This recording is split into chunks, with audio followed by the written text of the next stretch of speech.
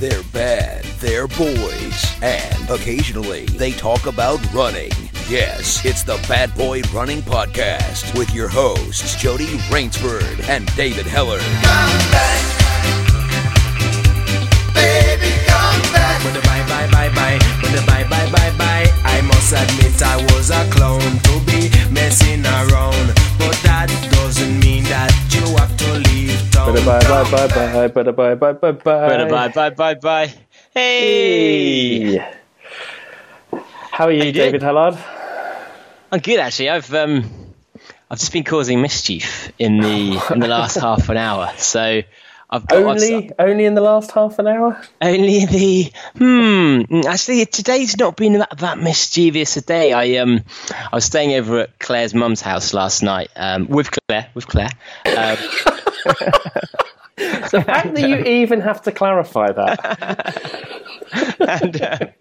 And so this morning we ran over there to say hello, and the plan was that I'd run back last night so I could get my mileage in for my long run. But obviously once we were there and we were nice and tucked up in the warmth, that never happened. So this morning ran back, and it's just been horrific weather, just absolutely tipping it down. So I had one of those runs where my phone died. I wasn't 100% sure of the best route back, but I thought I can't stop, because I reckon if I stop at any point I'm just going to get ill straight away, because it's just such bad weather and I'm feeling terrible.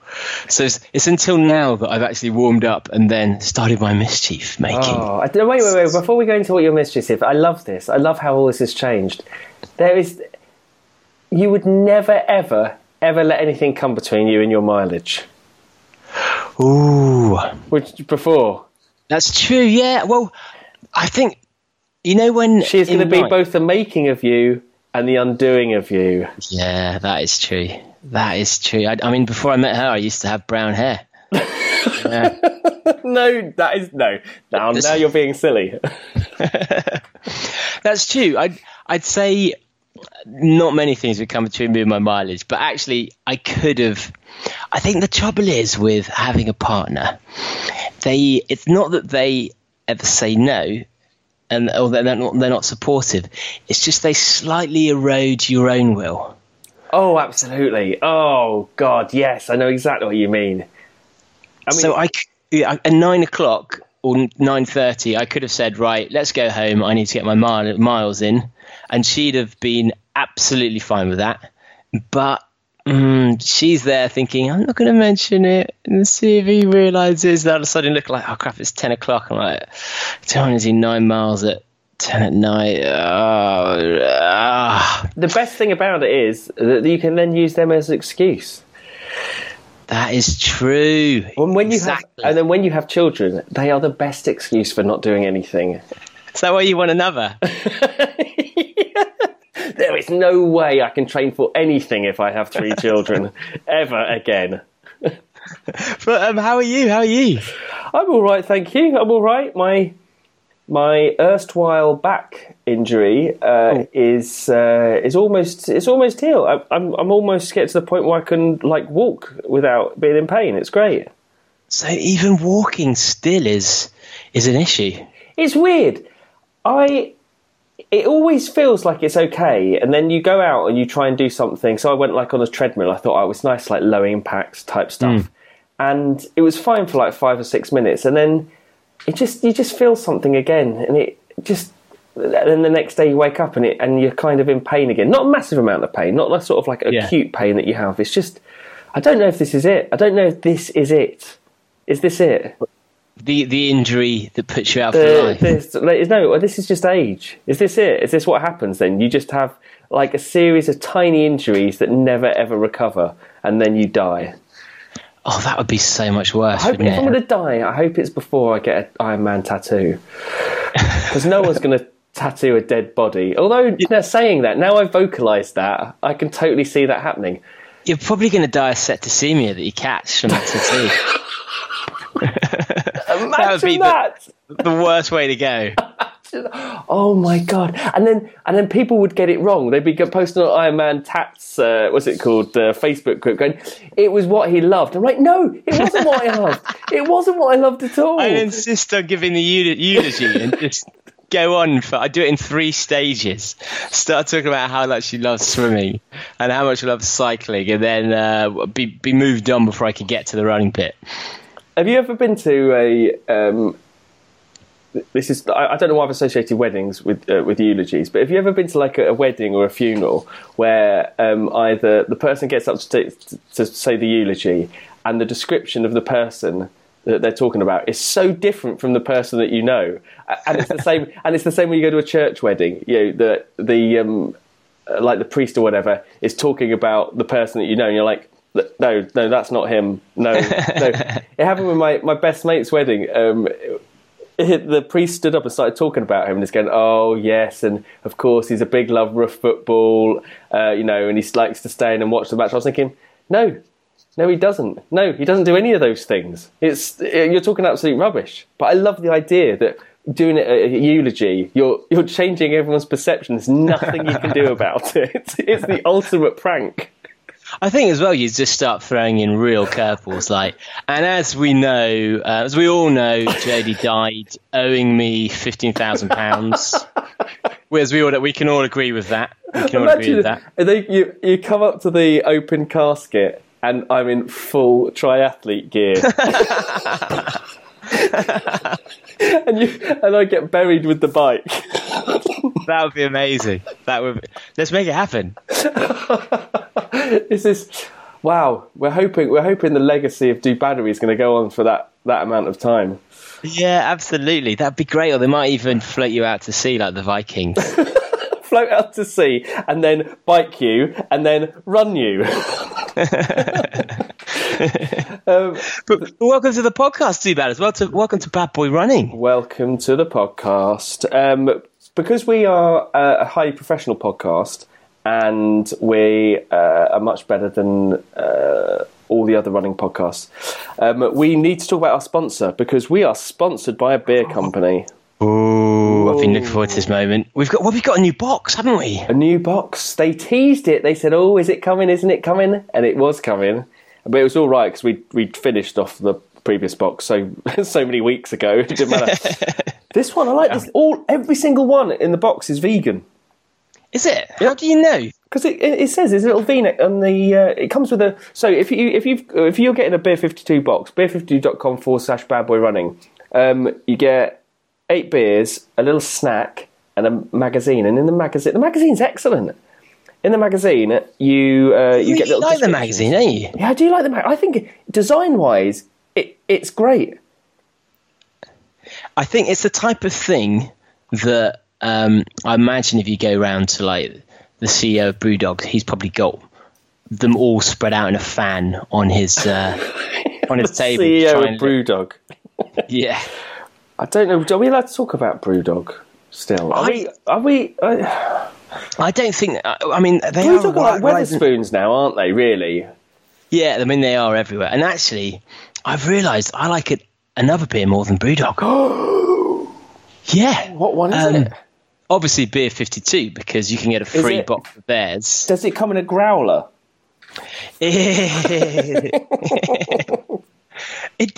Actually, I don't know if they've served it down at my local, so I don't know if it does come in a growler. But I realised, so I went for this meeting the other day with a couple of guys from the startup world. Yeah. And I've been craving... Startup world? Is that like Disneyland? But that's right. Yeah. No one has any money and everyone's got branded hoodies.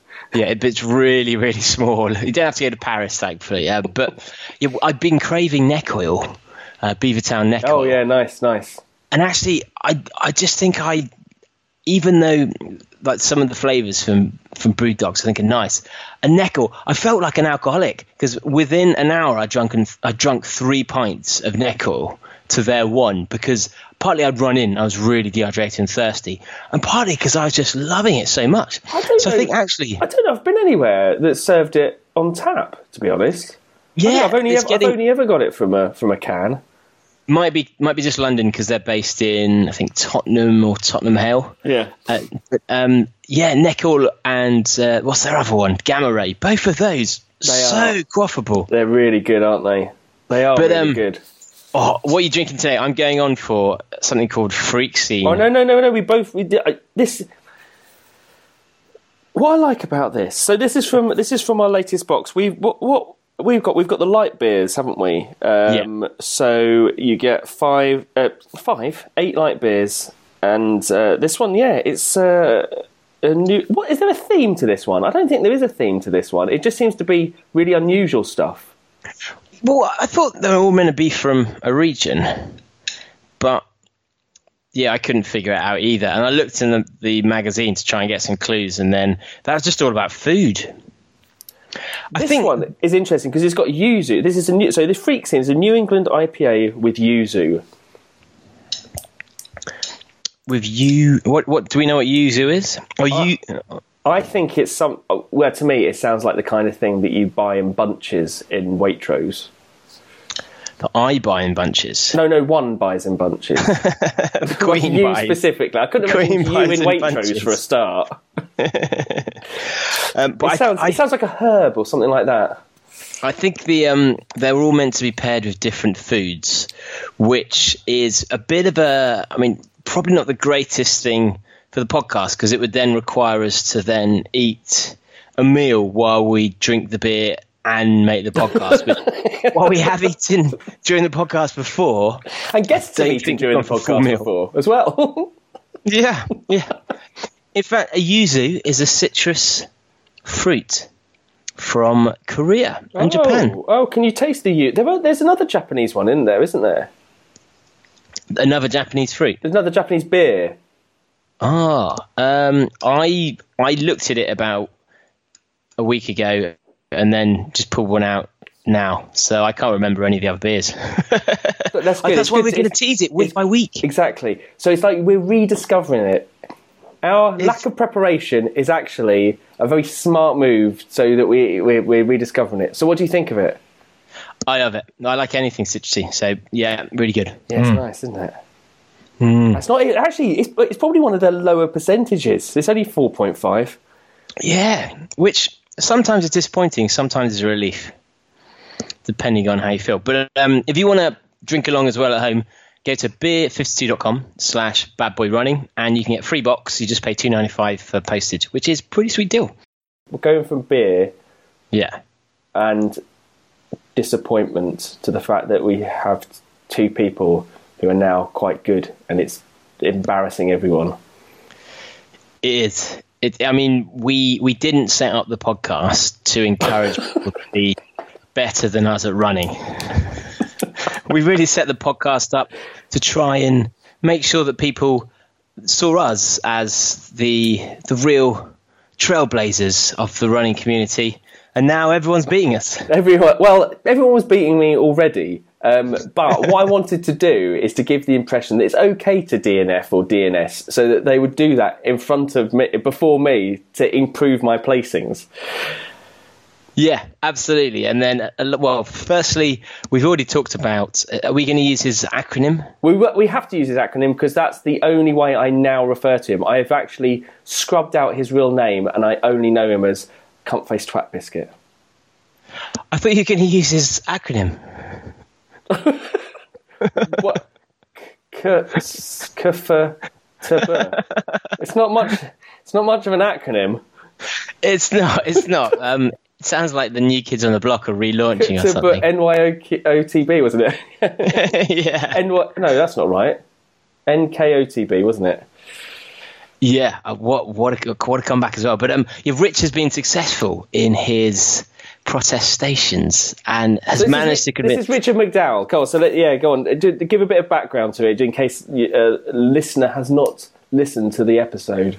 If you haven't, how dare you, listener? How dare you get to this far without going right back to the beginning and starting again? But Richard McDowell, friend of the podcast and very quick runner indeed, he was running the Bournemouth Marathon, was leading. The person in second place was, I believe, sent the wrong way or followed someone the wrong way on a bike. Then got a bit of an advantage from that. Richard was slowing down a bit in the last third of the marathon, and the person in second place overtook him, beating by about a minute. So Richard then complained, saying that the guy had gone the wrong way, and under international rules, all this stuff should be banned. They gave it to the guy anyway, saying on your watch you've run 26.2 miles, therefore even though you went the wrong way, it wasn't necessarily a significant advantage. And Rich complained. I think he even wrote to the to England Athletics. Oh, really? Yeah, I think he even upped it to that level. And so they've now given both of them first place. What do you think about that? I quite like it. Is it a fudge? Yeah, well, it is a fudge. So they've given Rich the Power of 10 official course first place. I can't remember how to word the other one. They've given the guy who finished across the line first, like the Bournemouth Marathon unofficial course first place, or something similar to that. Which I think, as a race director, you basically just want to get rid of everyone and make them go away happy. And so, yeah, that's it, isn't it? It's like, oh no, I don't want to be investigated or anything. Just go away. Yeah, exactly. So I think if I would have been the race director, that's what I'd have done. And maybe he has to pay £200 extra or something in prize money, but it's probably worth it to just keep everyone happy. But it's hard to know what to do when this is an issue, when people go the wrong way because of officials. And then suddenly no one is to blame for that situation. Yeah. It wasn't intentional cheating. No one will ever know what would have happened had he not gone the wrong way. He might have been by Richard by a minute still. It might have been that because he was overtaking Rich at a different time, that Rich would have a completely different physiology, psychology at that time, and so may have, either of them may have performed differently. So there's nothing you can do, really. I like the idea that we're now giving away medals for alternative realities and dimensions. It's like something out of Fringe. It's like going, okay, well, yeah, you would have won had their psychology been different. So we're going to give you a gold medal anyway in this alternate reality, and you can win as well because in a different reality, you all of a sudden got a burst of energy at this particular point. Give everyone gold medals because in some situation they will all have won at some point. Well, it's basically like qualifying for the ACL World Champs, isn't it? You have everyone will gold medal and you're all in. In fact, talking about medals, for the gold medal, you're all in. Yeah. Well, there are now. I saw a running company online. I've noted it down somewhere where you can pay for your medal. So you decide what the challenge is, and it could be this month I'm going to try and run 25 miles, 100 miles. Going to try and break this time, and you then pay the company and they send you that medal. What? Why is that any different from just going to like a company that sells trophies or something? Why don't you just cut out the middleman? There probably isn't a huge difference actually, other than they try and create a community behind this challenge, which I completely see it for children. If you're trying to encourage them to run this, run that, it is nice for them to have a medal that's based on achievement and kind of similar to a certificate. But for adults, I find that really, really strange. But did you see the San Sebastian medal? No. Why? Go on. Melanie McKay posted in the Facebook group about the San Sebastian Marathon.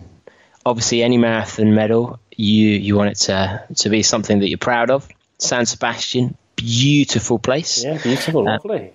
Wonderful coastline. And it's the San Sebastian medal features San Sebastian Conference Centre. Oh, that's wonderful. Yeah, and I still haven't figured out why. I mean, I assume they're very proud of that conference centre. Really proud of it.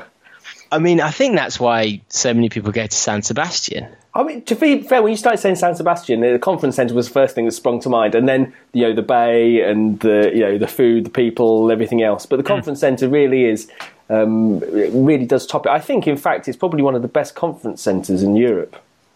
Yeah, I mean, interestingly, the conference centre was built in 950 AD. And that's what first attracted people to San Sebastian. Which is, really? Which is why it was just a fishing village with an international conference centre. That's right. So whenever someone invaded, they forgot about the raping and pillaging. They just ended up being trained on health and safety and learning about high polymer plastics. Oh, really? Wonderful. I was slightly aware. I can see why it made its way onto the medal now. Yeah, but I still haven't figured out why it's on there. I assume maybe it's used for the start or the finish, and that's their way of saying, right, we'll give you a discount if you include us on the medal. I don't think I'd be interested to see their business case, and maybe a lot of people have returned for conferences. Maybe that's right. So the thing we were talking about with Andy Palmer about race insurance, the other thing that a lot of race directors are struggling with is getting the permissions for closing roads and everything. And so maybe now town councils, city councils, they're using this as an opportunity to leverage themselves into promoting the town. And so maybe this is the thing, like you can use the seafront, but we've got one tiny stipulation. You've got to stick the conference centre on the medal. So do you think we're going to get medals in the future which are kind of Recycling Tuesday medal? Yeah, exactly. don't leave litter medals. Absolutely. Wow, I mean, that would actually be... I think that'd be quite fun. That would be quite good, wouldn't it? Yeah, as long as it was, something in the public interest. Something like library opening hours, and probably not a great medal. That'd be great though if it's tied to the race timings and you had to finish before. So you had to get a book. You had to run with a book and get it in before the library closed to officially beat the cut-off. Oh, that's hilarious. You're giving the impression that there are still libraries open. There are. How else do people without mobile phones check their internet? Where else do people go to chat? That's a good point. What do people do in libraries? But do-badders, what do you want to see on a medal that's related to a council? Inspiring. Well, it's funny enough, isn't it? I don't know. This isn't true, but it might be. Isn't the Portsmouth Coastal Marathon doesn't have a skip on the medal? And if it doesn't, it should do, because it's sponsored by a skip company, which is again just brilliant. Is it really? Yeah. That's fantastic. They were talking about it called the Portsmouth Bin Marathon, and then it turns out that some skip firm sponsors it.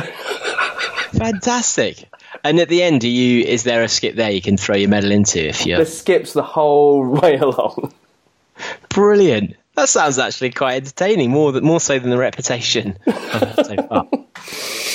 But talking about things that we didn't want to see, we've got to mention it. A do-bad has written a book.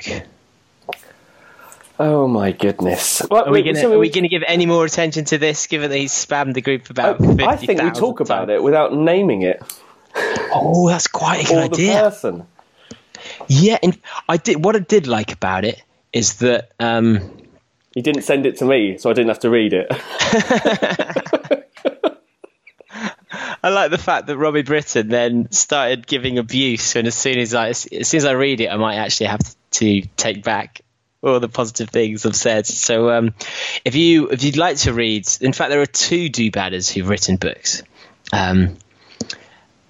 One of them is Dave Owen, and the other is Mark Atkinson. So if you want to find out more about those books, get in the Facebook group and search yourself. Well, it's not hard, because I tell you, Mark Atkinson's done I don't think he's a do-badder at all. He's just played the long game. He's got in really early, cultivating relationship. He's probably an Ironman Tats group as well, and probably I Hate Runners group, and all these different groups being this different person in order to try and promote his book. Oh, clever. Deep cover. That's classic do-baddery, to be fair, though, he has. Yeah. Well, should we crack on? But we've gone from achievement, which is basically Richard McDowell bullying his way to a first place, which again is fully absolutely. We've gone to an achievement, which is write the book. I've not read it, so I don't know how big an achievement it is, but we've given you publicity again. I mean, you reading a book would be an achievement in itself. Do you know what? I think books about running are generally rubbish. Yeah, absolutely. I mean, it's not. I've started so many books on running about someone's journey. I was like, this is dull as anything. You're taking me through your races. This is so boring. There's so few books about running that are actually worth reading. But don't let that put you off this book. But we haven't talked about another do-badder who's had an amazing achievement and again embarrassed all of us, and that's Mr. Dominic Spain. Yeah, amazing. 2:43 was it? 2:43, I think it was. Yeah. And did you go on? Because the story of Dominic is amazing because Dominic used to be massive, like massive. Like no exercise. You said that twice without adding any extra information. You used the simile of what you just described. It's one of those things. It's like a before and after that you just can't believe. You'd be like, someone's on drugs or something like that. It is, and it's all down to like hard work. And he's gone from being like this. To be fair, when he was like a big guy, he looked like the sort of guy that you wouldn't mind going to the pub with. Whereas now, you're like, he wouldn't go to the pub. So in many writing a book about running. In many ways, the good Dominic Spain has died, and the evil, fast Dominic Spain has taken over. But that's not taken away. That is an amazing achievement. He's done such an amazing, and he's a solid do-badder. And what he's achieved has just been incredible. And might not be the end. He might get faster. He might get faster. Although I do love the idea of getting Dominic on. I do think it would be one of our most controversial episodes of all time because he has slightly extreme views on. I don't know. Slightly. Can you have slightly extreme views? He has extreme views on running. That I'm not sure entirely accord with our community. Oh, for example. About participation, mass participation in sport, and that kind of thing. He's not keen on mass participation in sport. Not keen on. He's not keen on ultras generally because he just thinks that it's just a load of lazy fuckers eating and like sauntering around and then calling it a challenge. Which, I mean, to be fair, he's absolutely spot on. There's nothing really controversial on that. But I think I think there are other things. Everything's about inclusivity, isn't it? You've got to be really inclusive, and we are an incredibly inclusive group. But if anyone stands against that and starts saying things which could be construed as elitist, people like lose their shit. And I don't, and that's just the running community. Yeah, I've got some views that I think are semi-elitist. Well, that means they're elitist, and I'm just trying to soften them. Well, not really. Well, it's more. I don't think they're elitist, but it does annoy me when people say that the person at the back. I think I've said this on a previous podcast, but when they say, the person at the back, that's just as impressive as the person who's at the front because they're out there for longer, they've trained just as hard, and I agree they've been out there for longer, but I do not think they've trained as hard. I genuinely think the people who train the hardest are at the front. And it's certainly, if you take genes and you take or natural talent, that means they're further at the front. But I've never seen in training someone who's near the back who is absolutely killing themselves in the training in the same way that people at the front are. I don't know if I can add to that. Yeah, because the thing is it's weird that a measure of how hard you train is somehow the measure of. I don't know. Well, that's the thing with mass participation sport, isn't it? It's not supposed to be about where you place. It's about the challenge and the distance. But then for a lot of the field, it's not about the distance, it's about the time. And so you fundamentally got two groups of people who are judging success on two fundamentally different things. And so because there's no overlap, there's always going to be friction. That's where there's that conflict within parkrun as well, because so many of people who do parkrun is a race about the time and about the placing, whereas there is a large part of parkrun which is very much about the participation and the community, and it's not a race. And so that shouldn't be a conflict, except that for some reason in parkrun, rather than nearly any other community, they feel like they have to stamp their view on the whole of parkrun, and rather than saying it's not designed to be a race, but some people will race it and you can challenge yourself against your time, they insist on saying it's not this, it's not this, it's not this, which I think that's the only reason for the conflict, because that happens, as you say, in every single type of sport, in every type, in fact, really in every field of life. You know, there are people in work who want to be high flyers, there are people in work who are going for status, people who are going for money, there are people in work who are just going to get the paycheck to do something else they're passionate about. There are people who are just doing it to while away the time and couldn't care less about any of that. But how have we got here? How have we got? I don't know. What are we talking about running for? This is like... Yeah. What is this situation? So basically, fundamentally, let's go back to this. So we've got Richard McDowell, who has consistently been... Is he the fastest do-badder? He's certainly up there. I mean... But he's certainly podiumed and embarrassed himself by doing so a lot of times, and wearing a BBR top as well. The amount of times a BBR top appears on a podium or in first place or something is quite shocking, really. We've had someone written a book. We've had another person hitting a PB. We've had someone getting a medal with a conference centre on it. Well, that is pretty good. There's been a lot of activity actually, but that's not that. All of that isn't really what Do Battery is about. Do Battery is about what Dougal Richard Shakespeare is about to do at the park run. What's Dougal about to do? It's the couch to 5K, where he's taking a couch to a 5K. Amazing. In fact, the effort of taking a couch somewhere is considerably more than running a 5K. What I like about that is that he's been talking about doing the couch to 5K for weeks and weeks, and everyone's been sort of looking at it going, yeah, all right. Yeah, all right. And then like at the last minute he's gone, just to clarify, I'm taking a couch to a 5K. And everyone's gone, oh, I see. Yeah, I didn't get any of that either. Which is brilliant. It has all the elements of Do Battery. Poor communication, a good idea.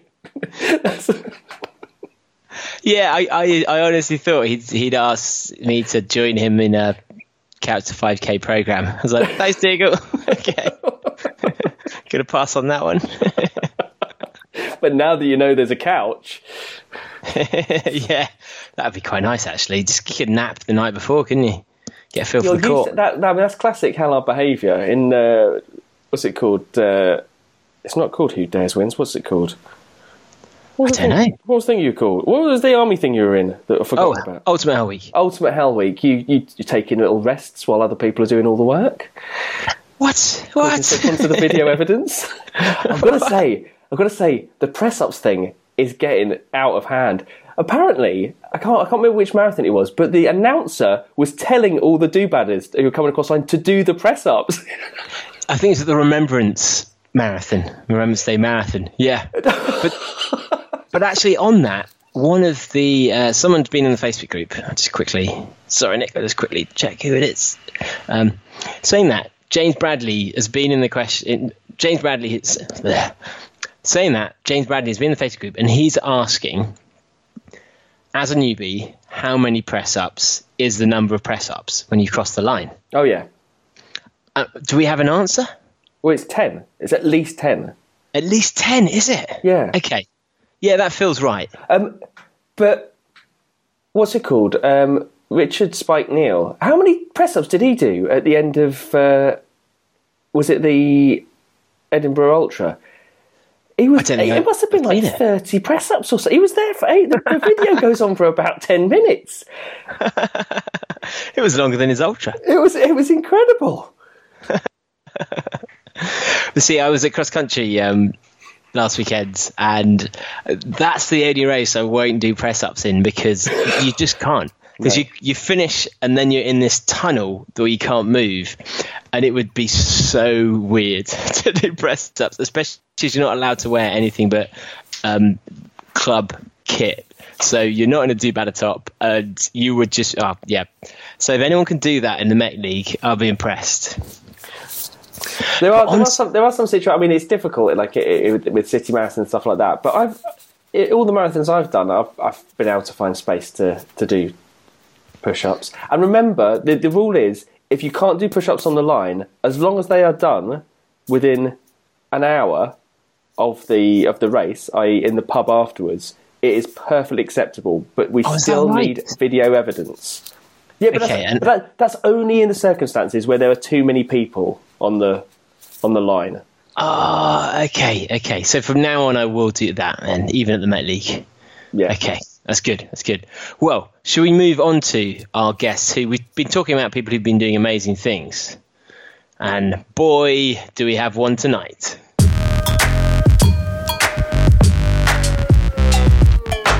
Ultra royalty on the podcast tonight. I'm sure you all know of her well. I first met Elisabet in the build-up to the Marathon des Sables 2016. She was already the winner that year. She's won it since. She's run a whole load of other races since. And we wanted to get her on, not just because of her real experience and to talk about all the success she's had, but you probably know as well, if you're anything to do with the Marathon des Sables or any other ultras, she's also the part owner of My Race Kit, who obviously there's lots of places you can buy kit, but I do know from everyone I've ever met who's been out to their store, it's the best shop you can go to for impartial advice on kit for ultras. So we really want to get her on so that she can answer all the questions that Jodie and I can't. So we've got quite a few of those. We'll save them to the end. But welcome to the podcast, Elisabet Barnes. Hey! Hi, David. Great to be on. That's quite an introduction. Thank you. Well, I mean, it's all merited. And we keep on. I feel like I've almost seen you so many times, but even this year at the expo, I kept on coming over to say hello, and you were either in discussion with someone, or you were talking, or I was talking, and then I had to go. And like, oh wow, how have I not said hello to Elisabet in a whole day of being in like 2 rooms away? But yeah, good to see you again. Yeah, really good. Yeah, and that expo is crazy anyway, so mad day for everybody. So, well, where do you want to start? Really, you were with end of the season. You've had another good year. Should we take it back to the beginning? How you got into running, where it all began? Yeah, we can do that. Well, if I go back to the very beginning, I mean, I started running in my late teens, recreationally, just to stay fit. I guess I thought I needed to lose some weight or something. But I come from a sporty sort of outdoors family, so I had done a lot of sports growing up: ice skating, cross country skiing, kayaking, and so it was only sort of natural to take up running. And I just kept running recreationally on and off for many years, and it wasn't actually until 2015 that my sort of running career took off, which I guess is quite late, really. Well, I think ultras, people do tend to come to the party a little bit later, because even people who've run all their life don't necessarily step up distances until they're either bored or they just tried out something different and suddenly go, okay. But you have been running you've been running for 4 years, was it by then? Kind of longer distance, longer races, dabbled a bit. Yeah. So I did my first ultramarathon in 2011, and that was a 50K in Sweden. And I guess I took up ultra running because I was looking for something more in life. My father passed away in 2010, and that for me triggered a lot of change. And I started to think about why I was doing the job I was doing and the meaning of life, and I just felt like something was missing. And I went on this search for whatever it was, and I stumbled on the Marathon des Sables, and I was like, yes, 250 kilometers through the Sahara. That sounds like something in the right direction, And so I started my ultra running in training for that, actually. So that's sort of how it all happened, really. Wow. So, were there any other avenues you'd gone down to try, like extreme water skiing or like baking huge cakes, or was there anything else you'd also thought maybe this is it before you hit running? Yeah, I've done a lot of things. I think I was making jewelry for a while as a hobby, but sort of quite a serious hobby. Something that I might go back to when I have more time. I really enjoy it, actually. I'm a very creative person, so. But that was maybe something else that could have turned into some sort of career. I don't know. Otherwise, when I did a diploma in sports therapy, I worked with that for a little while. But in terms of other sports, there wasn't really anything else that I thought of, actually. I think running just came naturally because I was kind of doing it anyway, and although it requires perhaps a lot of training to get to the top, I don't think you might need some talent, but you don't require any particular skill as such, really. Maybe not like other sports where, you have to practice technique, etc. I think running is slightly different in that way. Although I think, because you were Accenture before, because I can't remember if we figured out if we worked there at the same time, but we definitely overlapped for at least 2 or 3 years, I think. I do believe, I think you're right in that you don't necessarily need to have that level of skill, but I think there is certainly a mentality of people who are either very focused or organised or structured, where something like a management consultancy actually means you're the type of person who, if you decide to do running, will very easily be able to manage the schedules, be able to actually do all the training that you need to, versus other careers where you might be a bit more free-flowing in those areas and therefore find it a lot harder. Did you, going into that first Marathon des Sables, did you have any big problems? Were there some things that you thought came very easy to you, or some things you struggled with? In terms of training or the race itself? Or... I guess in terms of all of it, and your first learning experience. Yeah, I actually really enjoyed all of it, the preparation. I was originally signed up for 2013, but I just couldn't wait that long. I'm quite impatient, so then I realized I could get a charity place for 2012. So it got fast-tracked a year, which still meant that I had a lot of time to train. So, and I was running with my local running club in Leigh-on-Sea, did all of the cross-country meets and did quite a lot of running with a backpack. And I felt, I didn't do any crazy mileage because I had work and that. But it was I felt quite well prepared. I trained consistently. I got completely obsessed about kit. I mean, I bought so much kit. I weighed everything, and but I think I got so obsessed that I had like a million things that weighed nothing. And when you put all of that into a backpack at the end of it, the backpack actually doesn't weigh like nothing. It weighs quite a lot. Yeah. So I was on the start line with, I mean, I can't actually remember, but it was probably 11 kilos or something. And it was a really big backpack. Wow. What were some of the things, and for the listeners that haven't done the MDS, I think the legal minimum is it 6.5 kilograms or 7 kilograms? It's 6.5 plus water. So yeah, that's what you need to have minimum. And I actually think that with the development in equipment that we have now, you don't need 6.5 kilos. So I think that rule is a little bit outdated. But yeah, I was under. I had to take you can Yeah, I did. I had some tins of food for day one breakfast or something to get through kit check. So, it's quite easy to get, like, not much lower if you want to have a comfortable race and eat well, but you can get a little bit lower, So, what were the extra things then? What was that?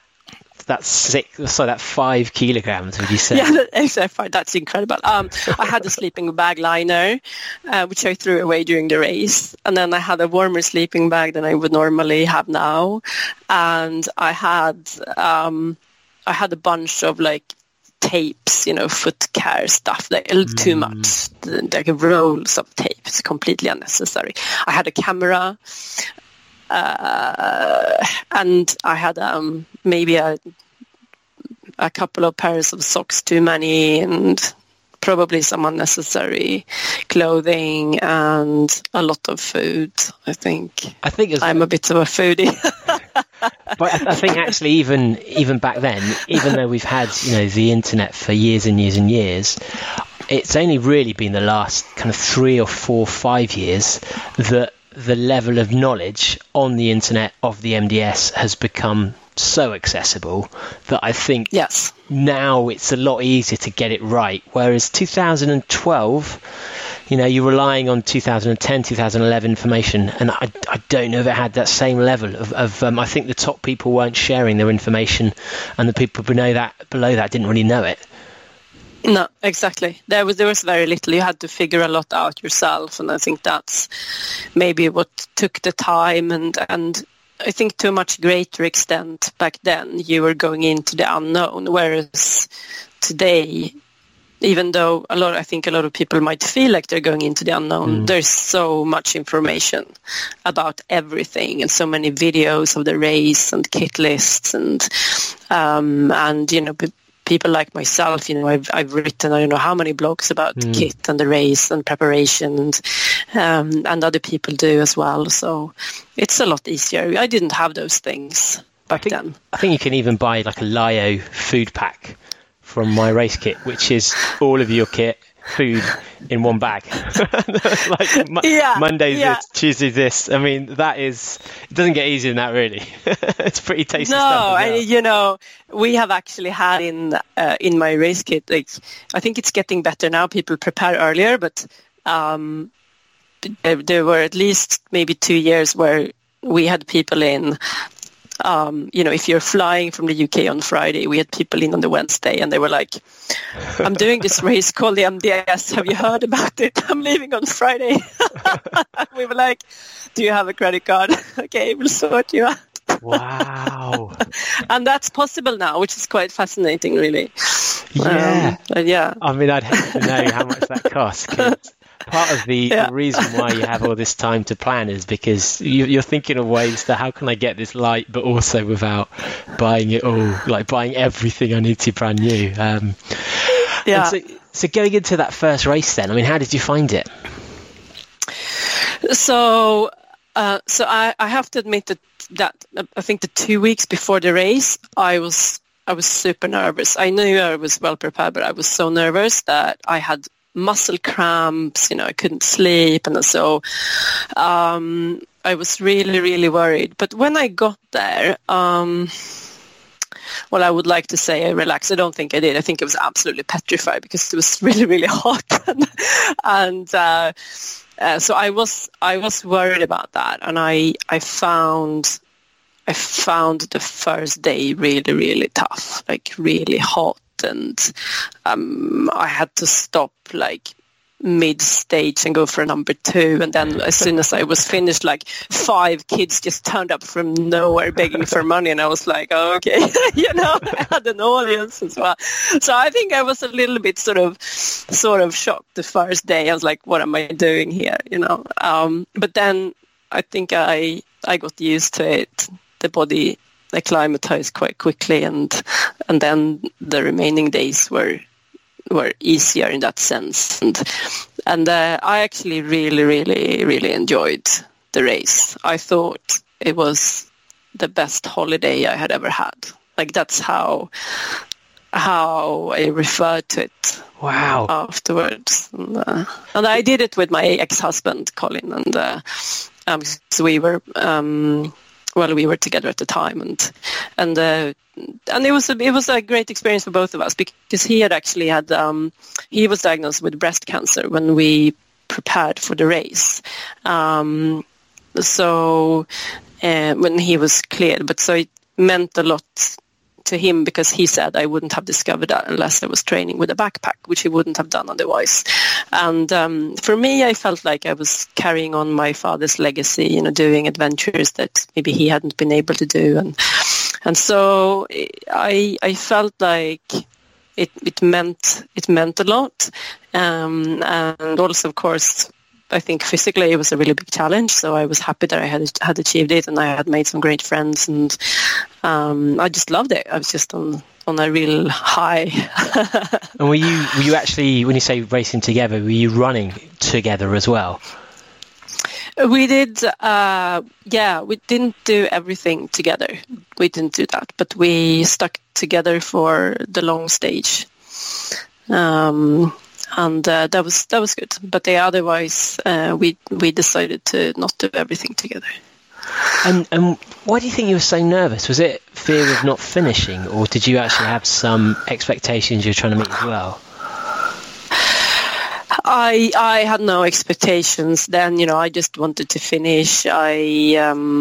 Because I wasn't, I was not a bad runner at the time, but it didn't occur to me in my head that I could ever win anything, or, so I just wanted to go there to have a good time. I didn't want to die in the desert, and I had never been to the desert before, so I didn't really know what to expect. And I think I am a bit of a perfectionist, when I do something, I want to do it well. So maybe there was a bit of a fear of potentially not finishing, which was worrying, of course. Yeah.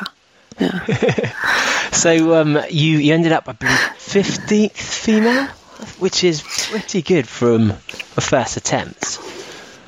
Yeah, so I was very happy with that, actually, and especially bearing in mind that I had my very heavy backpack, and I was taking lots of photos of camels and things. And One of them slowing you down.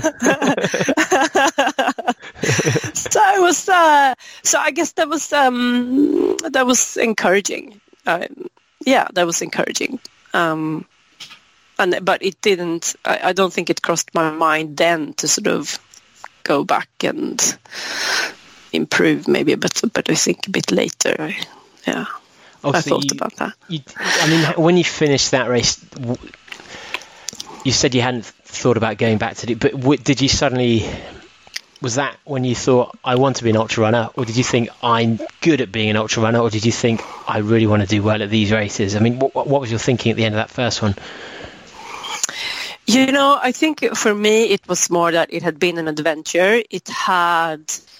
I always say this to people. I think it's true in most cases. You walk into that one person and you come out another. Like, something inside you has changed, and I think it's something with that week away from your normal life. You have all your belongings in a backpack. You live a really simple life, and all of a sudden you go, well, you look at your life at home from a different perspective, and you can say, well, this doesn't matter, this doesn't matter, this is not important, and I think that feeling that I had when my dad passed away, that I wanted to do something different, I think that was just strengthened, that it was sort of reinforced by this experience of doing the MDS, and I really felt alive, and I felt that I wanted to pursue this path of doing something else in my life. I didn't want to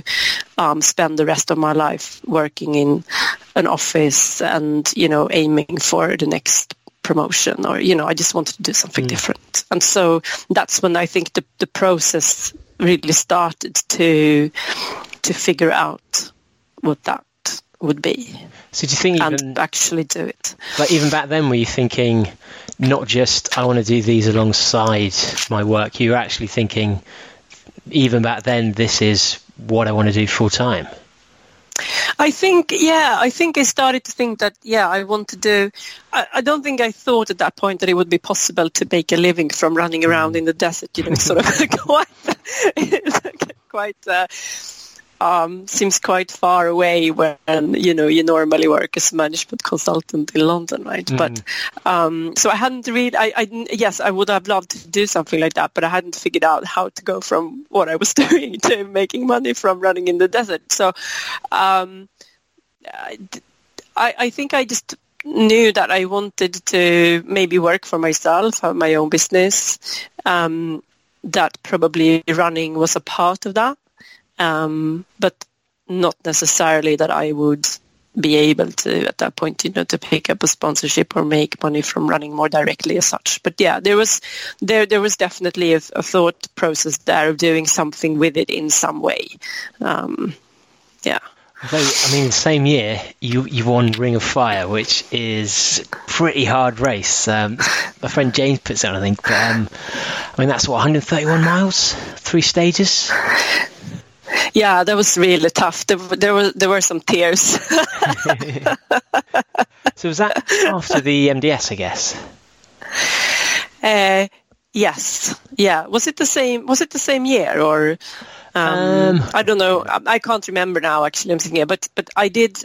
After MDS, I think MDS gave me the confidence that I could go further. I was interested in pushing my boundaries a bit more, and so it was after that I ran my first 100-mile race, and then I did a Grand Union Canal race, and so I guess I took on these longer races. I thought that was interesting in some way. and have you found, obviously, a big difference between the MDS and those 100-milers? Do you prefer the sandy multi-days or to the single-day races? Or as it stands, I prefer multi-day races. They don't have to be in the sand, but I prefer them to long single-stage for sure. Why is that? Because several reasons. So the multi-stage races are almost like a small expedition, and you get to know people. I like that. I think it's a different experience because it's longer. In some ways, the running is easier because you break it up. You run a bit every day. So even though it's hard to do that for a week, it's different from pushing your body non-stop for many hours. At the same time, you can be very strategic in a multi-stage race, and it's not just about, I guess it's like with any race, but it's not just about the running. It's about how you fuel yourself, how you recover, how well you sleep, which is where your gear comes in, whether you're too warm or too cold, or and so everything is a balance. You can't go into a multi-stage race and say, right, my backpack's going to be as light as possible. I'm just going to take this, and I'm going to be on the minimum weight or whatever, because if you do that, you you could be in an awful position, and if you take too little food, or if you go to a cold race and you take not enough clothing, or the sleeping bag is not warm enough. So you have to think about everything, and you have to look at everything. So I think that's really interesting, and I'm not saying you don't have to do that in a non-stop race, but more factors come into it, I think, when it involves being self-sufficient for a week. Yeah, and I think even the year I did it with Harvey Lewis coming in, an amazing runner who day 2 was, even though it was far less than he'd run in one day, the total mileage, really, really struggled with the change between just going out pacing once and actually getting your pacing on the first day for your second, and let alone the third, fourth and fifth. So coming up to 2015 then, had you decided, I'm going to try and win the MDS, or were you just thinking, I'm going to go back and see what I can do now that I'm a better runner and I know the event better? So it hadn't occurred to me to think about winning the race, which is sort of funny because I tell my coaching clients, you should have a specific goal and blah, blah, blah. But and maybe now I can be more bold in my goals. But then it didn't occur to me, it didn't cross my mind, not even once, that I could possibly win this race. And so I knew that my training had been going well, because I had won and set course records at I think it was Country to Capital in January, and then Pilgrims in February, and so I knew that I was in good shape. And people started talking and said, are you going to win the MDS and blah, blah. And I was like, well, look, these are races in the UK, and it's a competitive international field in the MDS. Of course, I'm not going to win, but I wanted to be in the top 100 overall. So that felt sort of ambitious enough for me. And I think, all of this has to do with maybe my childhood and how I grew up, and there's something in Sweden called jantelagen, which is this sort of mentality that you shouldn't believe that you are better than anyone else, and and I think I was very much brought up in that spirit that I couldn't do anything special, or I couldn't win anything, or and I think that it's a shame, but that's just how it's been. So it's been very difficult for me actually to grow my confidence and believe in myself and believe that I can do what I want, and that I can pursue big goals. Do you think it has actually limited you setting yourself targets and therefore stretching for those as much as others would have done? I think it has been a limitation. I mean, I've always been, quite an ambitious person and hardworking and that, and I think that's reflected in the choices I've made in terms of career and things. But when it comes to maybe having that confidence to set a really big goal, I haven't had that, and I've never been encouraged to do that. And so that's something I've had to learn myself, I suppose, later on. Do you think going into the MDS then, do you think looking back now, would you have, with the hindsight of your ability and how the race went, would you have changed differently? Because it may have been that you were actually training for a slower speed, or training for being on your feet more, training for needing a different kit, given that you weren't thinking you're going to be quite so up the field. I actually think my training was probably dictated by my circumstances at the time. So I had changed jobs, and I was still working in London, but I changed firms and I had more time and I was traveling less. So what I did was I it was quite often that I trained twice a day. So I would run in the morning and then I would run at lunchtime, but they were sort of short runs, but that's how my training was. But because of that, I probably did develop both speed and endurance, because I was able to do some faster running, but also I was running on tired legs with running twice a day. So I didn't do huge mileage at all, but I think the training was it was definitely appropriate. I still got the long runs in, and so I didn't really, I think I did the training that I could do based on my circumstances, and I didn't think too much about that, whether it should be different or whatever. I did what I could do, you know. And then when I came to the race, I did the first day, and I crossed the finish line, and someone stuck a microphone in my face and started interviewing me, and I started talking, and then they said, "But do you not realize that you have won the stage?" And I said, "No." And they said, "Well, you won the stage." I was like, "Oh, okay." And then I won the next stage and the next stage, and I think all the journalists were scratching their heads, you know, wondering who this random Swede was that I had never heard of, and yeah, I think it was one of those races where everything came together, you know, which is part preparation and part luck. Yeah. Well, I think you're only as lucky as you prepare for, you know. So. Yeah. There's something in that for sure.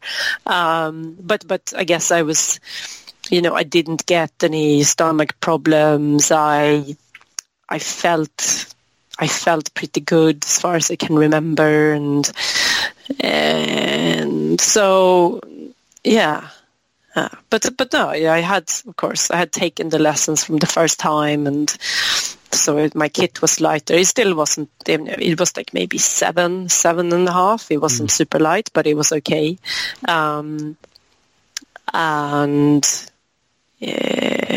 then I just ran, I suppose, and I happened to be the fastest one. So, and would you say the kit weight was the main difference between your preparation for the 2012 and preparation this time, or were there some significant differences in how you approached it? Well, I had probably doubled my training, and then the kit for sure. I went a lot lighter, and I paid a lot more attention to details. You know, I was cutting off straps from things, and I was really scrutinizing the kit in a different way. And of course I knew the race. I think for Mid-Marathon des Sables, it makes a massive difference having been there before. You know how to pace yourself, you know what to expect, you know what the heat feels like, you know what the air feels like to breathe, and you know what it's like to sleep at night, and you can come much more prepared, and you can come much more prepared mentally, that's important. And so, end of the race, winner of the MDS, boom, boom, boom. Were you then at that stage thinking, okay, this is the point at which I'm going to become a full-time athlete. I've made it. Where do we go for my next challenge? Or did you get a sense of you're at the peak? What do I do now? Or what was you thinking?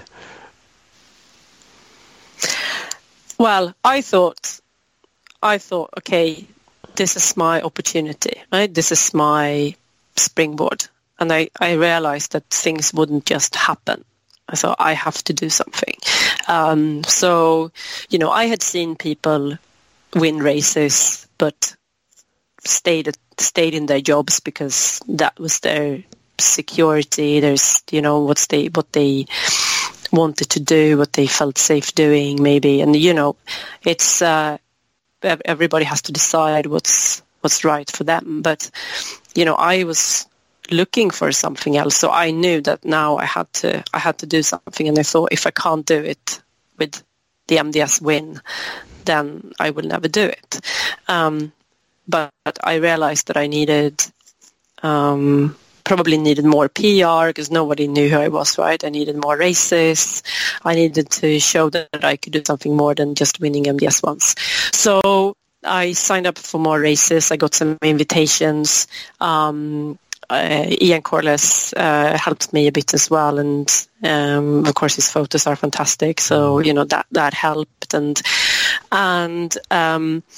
later that year, I kept working, and I spoke to my boss, who was very understanding, and he gave me some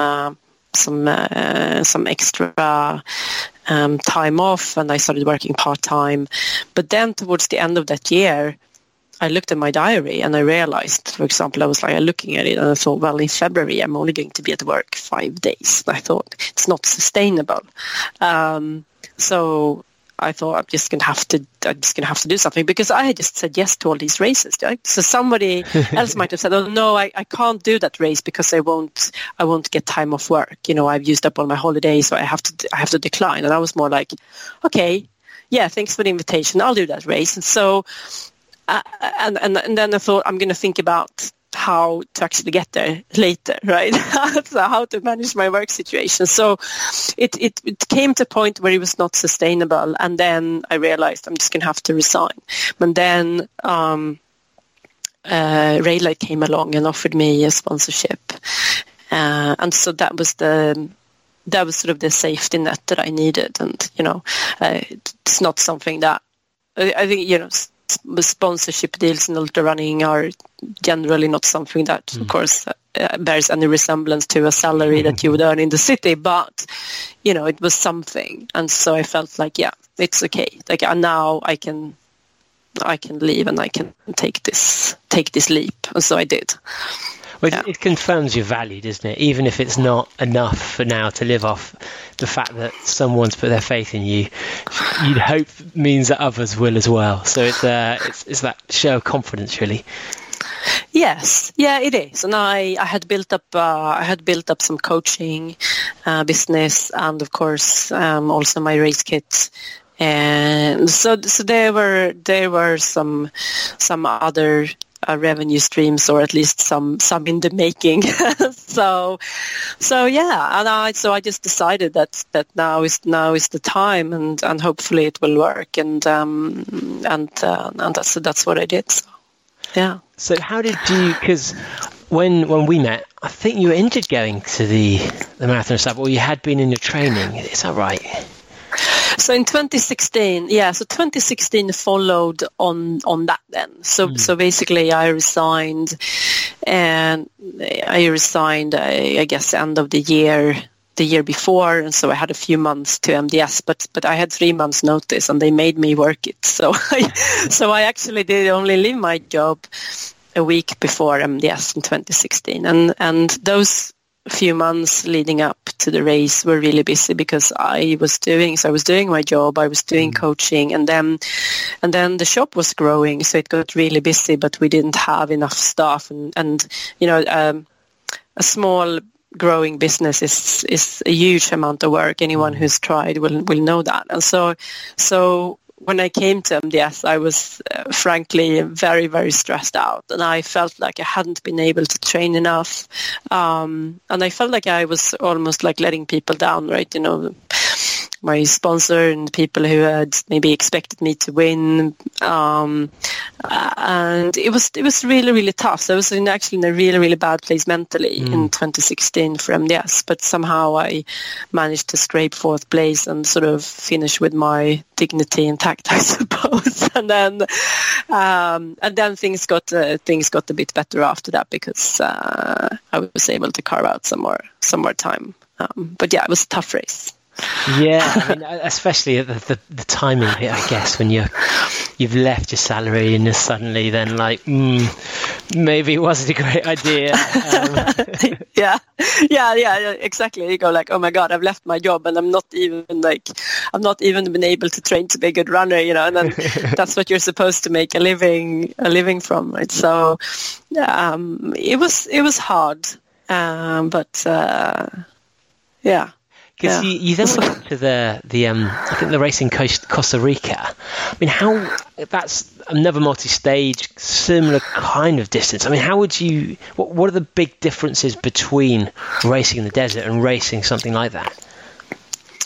Yeah, so in Costa Rica you have a mix of rainforest, jungle, beach, some mountain trails, and it's the biggest difference, I suppose, is that it's extremely humid. So it's hot, it's similar temperature, but extreme humidity, and that means that when you sweat, the sweat doesn't evaporate from your skin, and it's the evaporation of the sweat that actually cools you down, not the sweating itself.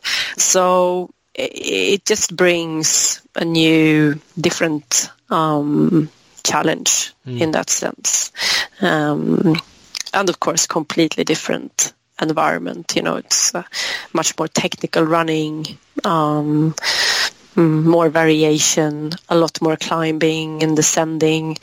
So completely different, but you get fed. They have a team of chefs that travel around with you, and they do fantastic food, and you can take some gear with you that they transport, so you only have to carry a light race vest. So that makes it easier, but the running is maybe harder.